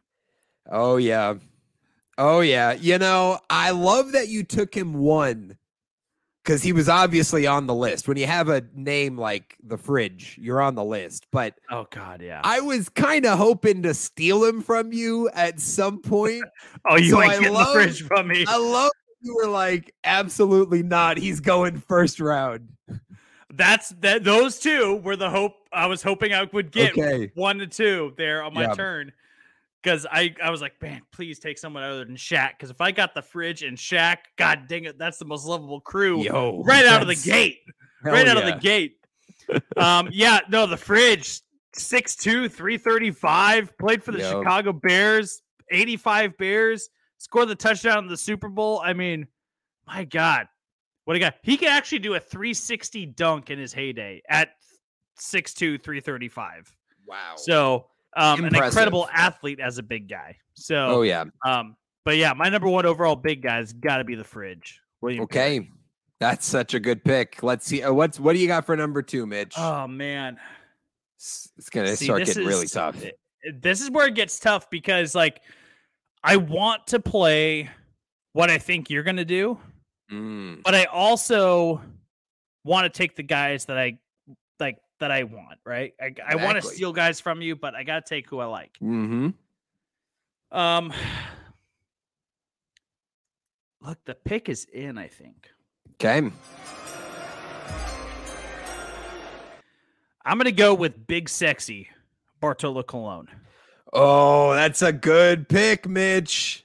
He was on the short list. The Big Sexy. Come on. Great nickname. Great nickname. His home run is probably the most popular home run ever hit in the last 20 years. Yes, this guy is just a fantastic big guy for the game of baseball. Not just the game of baseball, but all of sports. I mean, with a name like Big Sexy, I mean, you gotta love this guy, and he's a lovable personality. He's kind of a goofball, but a great ball player in his own right. So I got to go Bartolo Colon with the second overall pick. I love it. 5'11", 285, just a big thick, guy, husky guy. Love it. That's such a. He was on my list. He was gonna get picked, Mitch. So I love that you went Colon early. Okay, good. That's a good selection. All right. Okay, I am up again, back to back here. I got my second pick, taking Shaq as my number 1. And I'm not gonna lie, Mitch. My pick for number 2, my other pick at number 1 is still available. Wow. You didn't pick the other person I was considering here. So I'm very happy to take this guy at number 2. The pick is in. And with the number 2 pick, Mitch, I'm sticking in the world of baseball. And I'm going with a recent Hall of Fame entry, Big Papi. Oh, David Ortiz. I had to go Big Papi because, again, Big Papi, when you have a nickname like that. Or, by the way, Baseball Reference also lists Cookie Monster, which, again, great big guy nickname. So there you go. I didn't even know that one. But, yeah, David Ortiz, incredible, 6'3", 230, thick first baseman. He's the guy. I love it. That's such a great pick. I mean, Big Papi was on my short list as well. So, yes. I don't know if I would have taken him as early as 2, but you're probably playing the game here, taking him early, and I like it. I respect the move. So, yeah, Big Papi, fantastic pick to take a pick. Yeah, number 2. thanks. You never know when these guys are gonna go. You know, we're playing. We got to pick, like you said, who we want, but we're also playing each other. You know, you got to play the game. You got to play the game a little bit. Yeah, little competition. Yeah. And speaking of the game, Mitch, I am up again with my third pick here, and I know you're interested in this player, so I'm gonna go here. The pick is in. And he was one of the guys I immediately thought of got to be on my list. One of my favorite players. I'm going Jerome Bettis. Going the bus. I'm going the bus at number 3 here. 5'11", 252, a Hall of Famer, 6-time Pro Bowler. I mean, he was just incredible. And the bus represents this in a lot of ways, is the type of player that represents this draft, right? Guys that were just, he was just big, the biggest guy at his position. Nobody was playing his position at his size and doing it as well as he did. And he was elite his entire career as a giant bulldozer of a man. It's incredible. You wouldn't see that in the NFL today. That is such a NFL of 20 years ago sort of thing. You would never see a running back at 250 having any play in the NFL right now, period. So a dinosaur of a bygone era, if you will. I love it. Got to go the bus. Got to. I mean, this is just, I mean, that was my next pick. Oh, so I'm glad I went. Oh, I'm glad I did it. All right. The game is afoot, Mitch. You're up. I wanted the bus so bad. On my team. Okay. Well, okay. So I got 2 in a row here. Yeah. And for the sake of, I think that he is worth the 3rd round pick and not the 4th round pick, I will go with this guy first. So the pick is in. Okay. And I'm going with the round mound of rebound, Charles Barkley. Oh, I love it. Charles Barkley. I mean, an all-time talker, an all-time analyst, an all-time nickname, an all-time player. I mean, this guy just checks all the boxes as a big guy.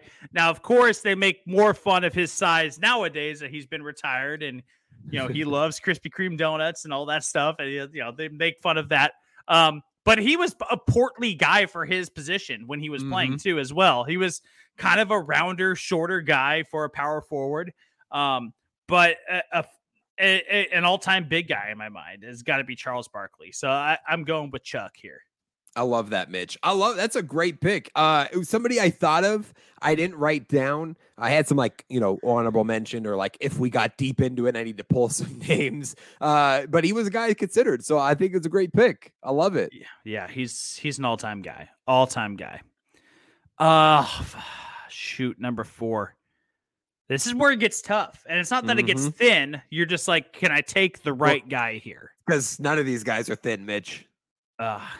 No. Well, yeah, that too, I guess. Dadgummit. You know what? I'm going to go with a guy that I like. I'm going to go with the guy that I like. And at the very portly stature of 5'11", 275, I'm going to take the Prince. Oh, sorry. Pick is in. Okay. I'm taking the Prince Fielder. I love that.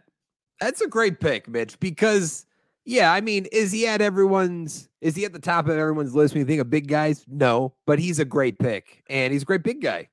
He's a great big guy, man. You would see him stretch, like trying to score from first on a ball in the gap, and it was like true comedy to try to see him score from first. You're like, and you're pulling for him the whole time. You're just like, let's go, big guy. Come on. Get there. And then to top it all off, he has the all-time moment. Foul ball in the stands, right behind first base. It's a couple rows deep. He can't quite get there. He runs into a fan holding a thing of nachos. And he just reaches in, grabs a nacho, kind of winks at the guy, and goes back to first base. Like an all-time big guy moment. Just stealing some fans' nachos. I love it. Prince Fielder, got to be on my team. It's just a guy that I like. May not be everyone's cup of tea, but it's a guy I like. No, I mean, hey, no complaints from me. I love that pick. Prince Fielder. Love to see it. All right, Mitch, that puts me back up. I've got my final 2 picks here. I've taken Shaquille O'Neal, David Ortiz, and Jerome Bettis. Back-to-back here, I guarantee get these 2 players. So I'm going to go in the same vein of you. I'm going to get guys that I just want and I want to talk about. I want to include on this list. So my 4th pick is in. Okay. And with my 4th pick, Mitch, I'm taking Big Red. Taking Andy Reid. I'm going to take Andy Reid. When you got a nickname like Big Red, you're a big guy. And you know what? We've talked about a lot of athletes. All these guys, athletes. Here's a coach, a beloved coach. Big guy, Big Red, loves cheeseburgers. Just when you're a guy who's known for your affinity of cheeseburgers, you're a big guy. He bets everyone a cheeseburger. I'll bet you a cheeseburger this won't happen. I'll bet you a cheeseburger this won't happen. If you ask him in the media availability, his favorite cheeseburger somewhere, he knows. He'll tell you, this is one of my favorite places. You know, he's about it. I love it. He's a big guy. So yeah. He's a man that knows what he likes. And that's what I like about him. Yeah, absolutely. And a great nickname, Big Red. That's a great pick. Dang. Thanks, man. Pick. I'm pulling this one out of the hat a little bit here on number 5, Mitch. I'm going to go a little left field out of the box here with my final pick, but still qualifies. And I think a great big guy. The pick is in.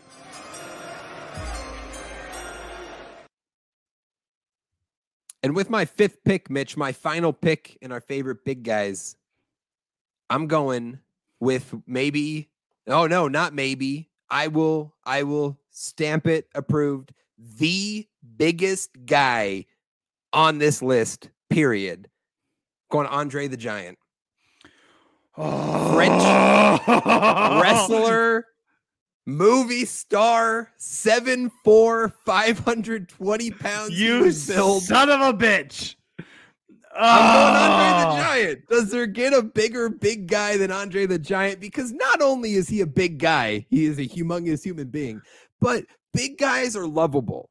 Big guys are endearing. Big guys make you want to just give them a big hug and, root for him. And that's Andre the Giant. I mean, I think of his iconic movie character in The Princess Bride, and like, it's just, that's Andre the Giant.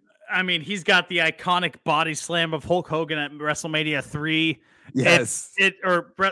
Excuse me. That is Hulk Hogan body slamming him. But the contrast from going from babyface to heel, back to babyface, back to heel. I mean, he was just iconic for wrestling in the 80s. And damn it, I hate that you take him. I hate that you took him so bad. Was he even on your radar? Was he on your radar? Were you considering him at all? Okay. He was, but I hate it because I went with a different wrestler for number 5. Oh my gosh, we both went. That is amazing. We do not talk wrestling on this podcast at all. No, I went with another wrestler. We both picked wrestlers at number 5 is incredible. All righty, well, I'm ready to hear it. Oh my gosh. I was like, when you said Andre the Giant, I was like, no shit. He went with the wrestler. I thought I was going to be the guy that stole the wrestler in at the end. And you just came in and swept the rug out from underneath my feet. Dallin, I'm going with a guy that, excuse me, I dropped my pen. I'm going with a guy that when I snuck in watching wrestling, because I wasn't allowed to watch wrestling when I was a kid, but I enjoyed watching it, so I would sneak it in a little bit every now and then and watch wrestling. And this was a guy that was always a consistent feature on WWE, WWF. His birth name is Paul White, but we know him as, the pick is in, well, it's the Big Show. The Big Show, Paul White, is my number 5 here.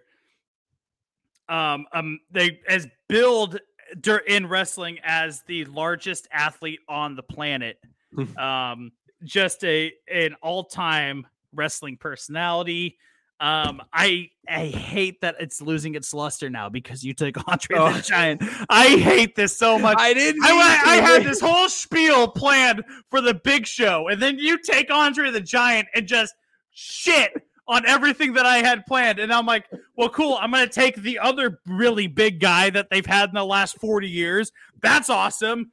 Damn it, Dallin. Why did you do that? Dang it.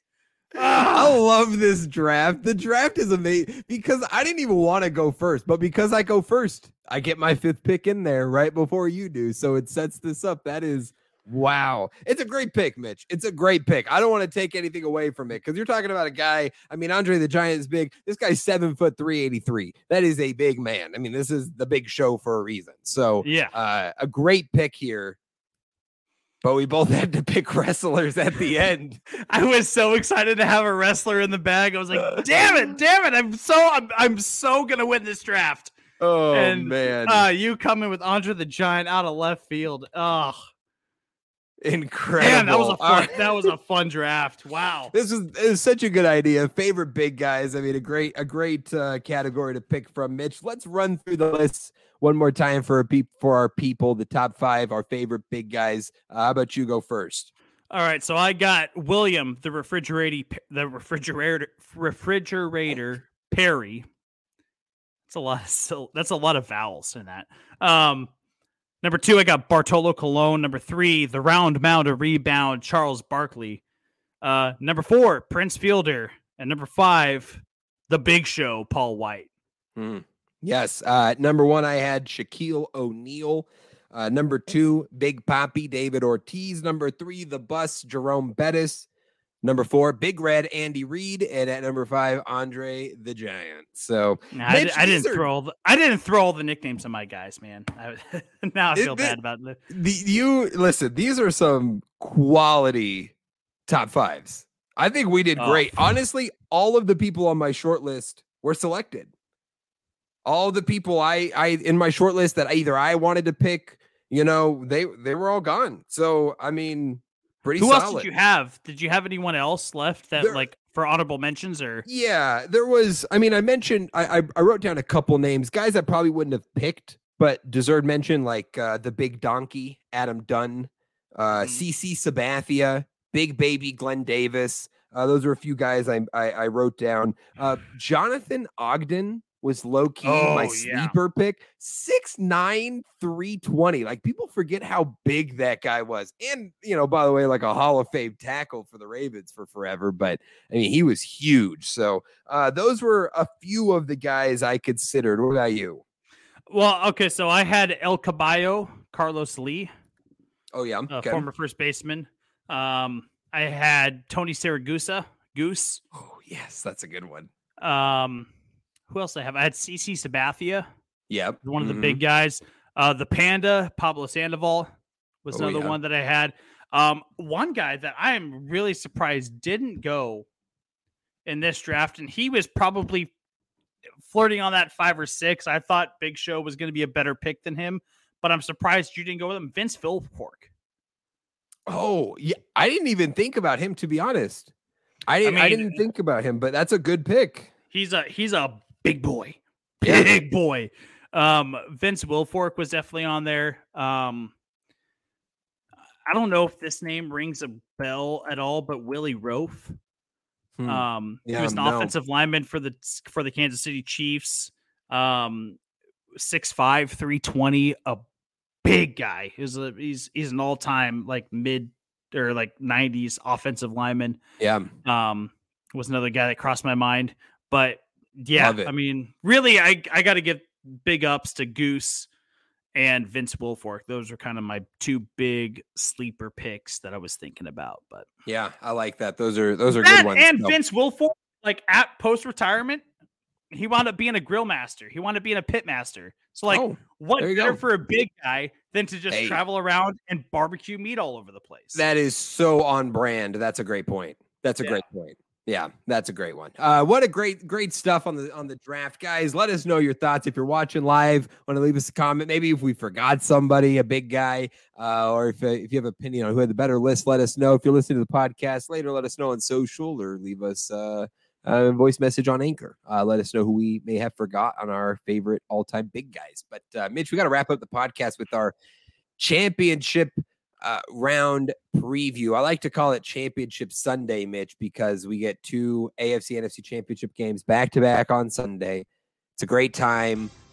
Big stakes to be had. Maybe eat if you're eating steaks. Yeah. But stakes to be had in the games. So let's start this off, Mitch. Let's start off with the NFC Championship game this Sunday. San Francisco 49ers, 13-4.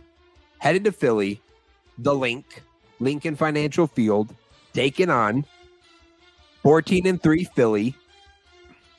These are 2 dominant teams that have looked really good in the playoffs. Now, I know Philly only played 1 game. It was against the Giants, but I think we could bank on these teams showing up this week. I don't think we're going to have similar games to what we saw last week where we're not competitive. These are 2 of the best defenses in the league. These are offenses that have a ton of weapons and know how to use them. So it's a tight matchup. And as a result, Philly at home favored -2.5, over under set at 46. Mitch, I don't really know where to start here, so I'll just let you jump in. What's sort of coming to mind when you're thinking about this game and this matchup? Stalemates. I think we're going to see a stalemate. I think Philly's defense is formidable. Niners offense clearly is good, but it's not what Philly's offense is. Wash there. San Francisco's defense, for real. Philly's offense, for real. Wash there. I mean, big stalemates in this one, and I really think it's going to come down to, and I don't want to discredit and take away any credit away from the players, but who's going to get out coached in this game? And I mean, is it Nick Sirianni? Is it Kyle Shanahan? Is it the assistants over there in Philadelphia, or is it the assistants over there in San Francisco? I think there's, again, one key name we need to take notice of, and he's going to play a big factor when it comes to out coaching the Philadelphia Eagles. That's DeMeco Ryans. I think that this is the most pressure he's ever going to have in his career. I think that this is going to be his biggest test as a coach in his career. And he has given me absolutely zero reason to not believe that DeMeco Ryans can put together a game plan to stop Philadelphia at home. Granted, San Francisco's has not played on the road yet in the playoffs. Right. This is their first game on the road. They're gonna have to make some changes, right? Tempo's got to be up a little bit higher. They have to be a little bit more intense. DeMeco Ryans has led this team this far there is not a whole lot of reason for me not to believe that DeMeco Ryans can't do it again. So if there is one key to this game, it's the coaching, and it really comes down to what kind of stuff can DeMeco Ryans pull from out of his sleeve again and stop a very high-powered Philadelphia offense.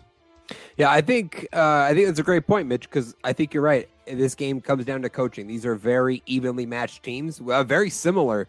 Both of these franchises build through the trenches, and both teams dominate through the trenches, both on offense and on defense. Dominating run games, built upon by good offensive line, and defenses that apply pressure at the defensive line, allowing for secondaries to lock down, right? And so, in a lot of ways, this comes down to who wins that matchup at the line of scrimmage. And I mean, you could say that about basically any football game, Mitch. Whoever wins the line of scrimmage wins. But in this game, when it's so evenly matched and nobody has a clear advantage, in my opinion, I do think that's what it's going to come down to. Is it going to be the Eagles O-line holding up against what is one of the best defensive lines and the defensive player of the year, Nick Bosa? Or is it the Niners offensive line, who I think has maybe more of a disadvantage, holding up against a deep Philly front? And that will be interesting to see. I do think you're right, though. Ultimately, this comes down to coaching. Kyle Shanahan is the one name, though, that I am interested in, because Shanahan at times has come up short in the playoffs, and some of his decision-making, some of his play calling in certain moments when they needed it has fallen short. I mean, that Super Bowl, they had a lead, they lost it. I mean, he was the offensive coordinator for the Falcons collapse, right? And we've seen him even in other playoff moments coming up short with some of those decision-making. Can he make the right decisions at the right times? Can he push on offense with his rookie quarterback the way that he needs to win in this game? DeMeco Ryans and that defense, I think you could rely on him to hold it down. So for me, that's going to be the matchup there. San Francisco's offense and Kyle Shanahan play calling versus Jonathan Gannon in that Philly defense that is so deep and so talented. So I think you're right. It feels very evenly matched. Stalemate, you use that word. This feels like a tight game. Yes, 100%. 100%. When Mitch. It comes down to it, though, Philly minus 2.5, over-under set at 46. Give me San Francisco to cover plus 2.5. Okay. Give me the over. Give me the over 46. This just screams a 29-26 sort of game. I mean, that's just a really tight, hard-fought, hard-nosed game. And I think that what it's going to come down to, Dallin, is we're going to see some offensive outbursts from both teams. But whatever defense makes the big stand at the end of the game, that's going to be the difference maker.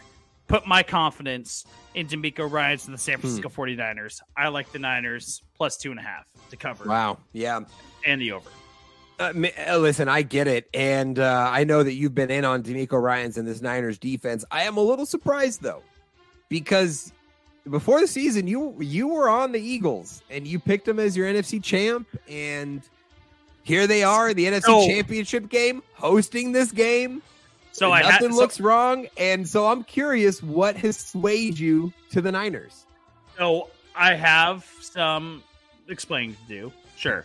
I picked Philly and Buffalo to go to the Super Bowl at the beginning of the year, right? Mm-hmm. And I was getting prepared going into this year to take my victory lap and go, look, here we are, Philly, Buffalo. It's going to happen. It's all over. And then Buffalo lost. And I didn't have anything else to really stand on other than Philly. I'm not saying it's because my girlfriend's a San Francisco 49ers fan, but I have seen things from San Francisco that make me believe that they can be the representative out of the NFC East. Okay. And as much as I like Philadelphia, and as much as I'm still in on Philadelphia, there are things that just make me think, man, maybe they just come up a little bit short. And that's where I'm at right now. I'm at that point. It's like I said, it's going to be close. It's going to be really tight, but I'm just buying into San Francisco at this point. So that's my justification for basically bailing on my April predictions. We are not held to our May or August or even 2 weeks ago predictions by any means, right? This is you bailed on them last week, so this is a week by week game, right? I mean, that's just a fact of the matter. Is things change? We're not, I just thought it was curious because here they were, but I get it. Listen, Niners are rolling, Mitch, but I am flying high with the Eagles. Fly, Eagles, fly. I'm taking the Eagles in this one. I'm going to take them to cover the -2.5, and I will take the under in this one. I think it's going to be a low scoring game. It's over under 46, so I will take the under here, like close, but under. In a defensive battle, the Eagles get it done. So I like my girlfriend, so that's why I'm picking the San Francisco 49ers. But you also just wrote an article earlier this year about why Philadelphia won't make it to the Super Bowl. No, won't win the Super Bowl. Keep that in mind. If they win Very important distinction. I think they'll make it. I do not think they'll win. If they win, will you write your apology blog? Absolutely. Okay, perfect. I love it. Ben Dixon clan, if you're listening, any Eagles fans out there, if you're listening, I understand. Okay, if the Eagles win the Super Bowl, I bet the next day, you put it on the Monday after the Super Bowl, you will see an article on the Sports Hour website with an apology for my take. So there you go. If it happens, we'll be there. Yeah, I'm rolling with the Eagles. Eagles are going to the Super Bowl. I feel it. Fly, Eagles, fly. Mitch. The AFC matchup here is a great one. A rematch of the AFC Championship game last year. In fact, Mitch, 3 out of the 4 teams from Championship Sunday last year are here again. The Bengals, the Chiefs, and the Niners. Only the Rams missing out this year. But here we go. Back in Kansas City, Joe Burrow and the Bengals. 12-4 at number 1, Kansas City, 14-3. Mitch, the line on this one is interesting. Okay. It started as Kansas City was favored -1. Then yesterday and earlier today, it was Cincinnati -1 as Mahomes and his injury. There were still questions about how healthy he would look. Today he practiced. We're recording this Wednesday, January 25th. He practiced. He said, I'm playing. I'm good to go 100%. The line is now shifted to even.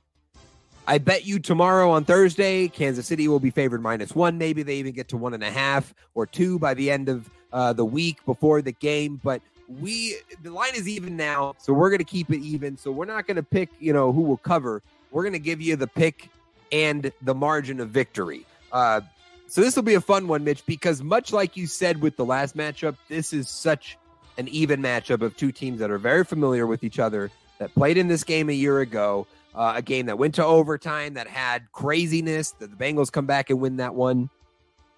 And here we are again. Joe Burrow has never lost to Patrick Mahomes and the Kansas City Chiefs in his NFL career. Mm-hmm. So is that it? Is that what it comes down to? He's never lost, so that's it. I mean, I don't know. I look at this matchup, Mitch, and it just comes down to Burrow and Mahomes for me. These rosters are so good. The coaching staffs are great. The talent is all there, but these are 2 of the best quarterbacks in the league. They are arguably the 2 best quarterbacks in the league. So it comes down to who's elevating their team at the right moments, who's making the clutch plays when it's needed. And there's a reason why this game is even, because I don't know where to go there. I have no idea. I feel like this is such a split game. I don't know how you're feeling. If we thought the first game was tough, this is a significantly tougher game to pick. Oh, yeah. I mean, like this is like impossible to pick. Here's where I'm at with Cincinnati, and I think that Cincinnati's the important team to talk about here in this scenario. Is they cannot get ahead of themselves. Play ball the way you know how to play ball. Kansas City has been known to make mistakes consistently. I mean, they get by with their talent, in my mind. Kansas City gets by with how talented they are, and they move past the mistakes that way. It doesn't work that way when it comes to playoff football.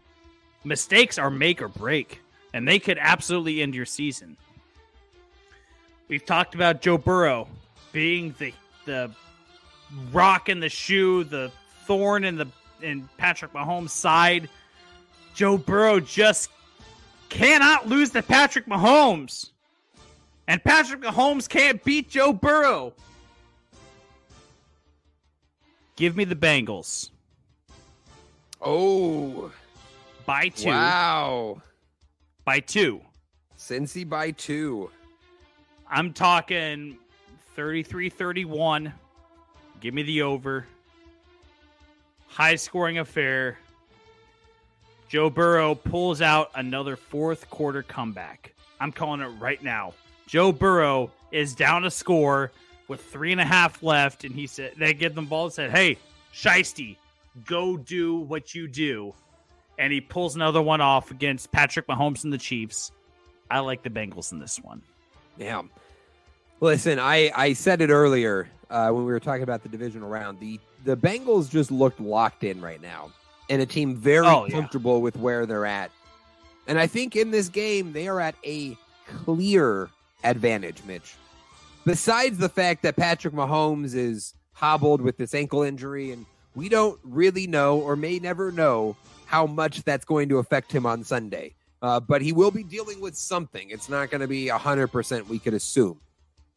But besides that, Mitch, this is a Chiefs team that blew it at home to this team a year ago in this game. If anyone has to win this game, it's Kansas City. It's not the Bengals.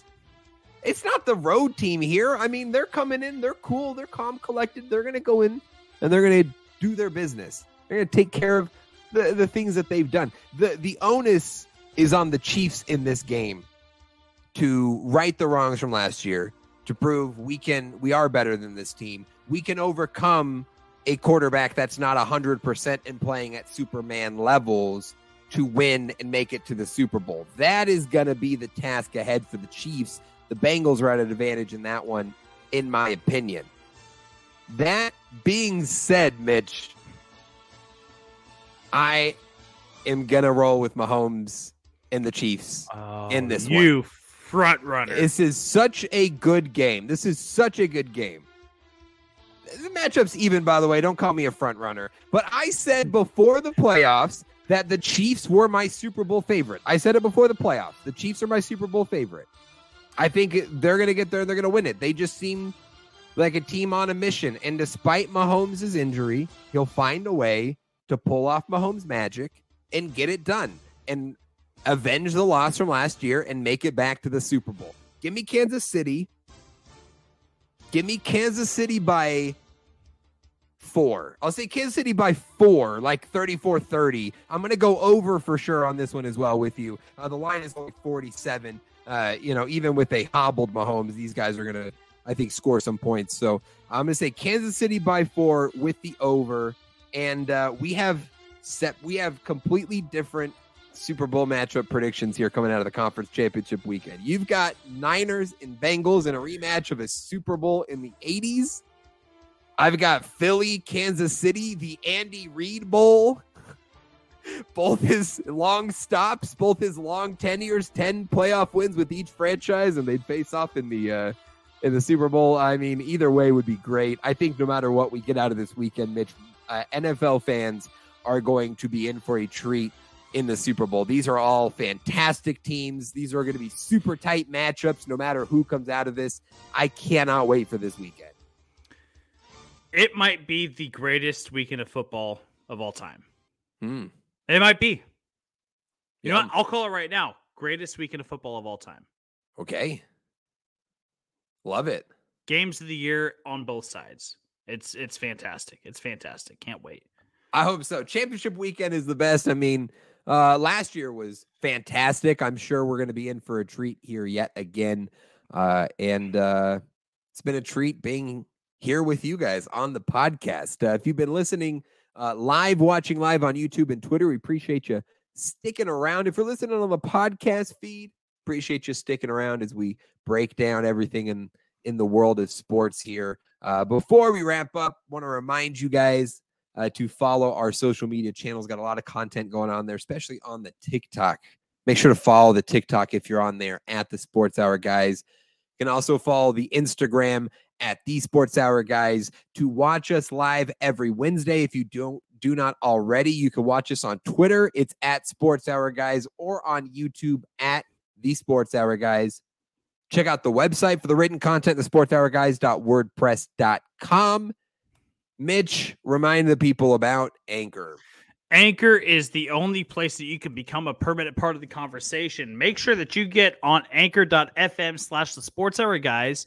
Leave us a voice message. If you want a question answered here on the show, go on anchor.fm/the Sports Hour Guys. You can see it right there on the ticker if you're watching here.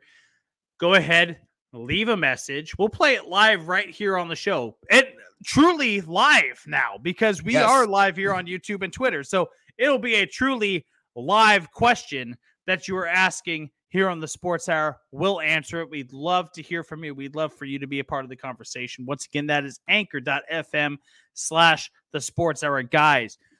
If you're listening to this in the podcast form, you can get this wherever you listen to your podcast: Apple Podcast, Spotify, Stitcher. If you look up the Sports Hour Guys, you will find us. Go on Apple Podcasts, leave us a rating and review. Tell us that we suck, because Dallin, that is the only way that we can get better. It is the only way that we could get better, folks. So we definitely invite you to do that. Before we wrap up here, Mitch, I just want to give a special birthday shout out to my dad. Dennis Graff turning the old 56 today. Congratulations, old man. How old's he turning? 56. 56. Suck! 56. Are you serious?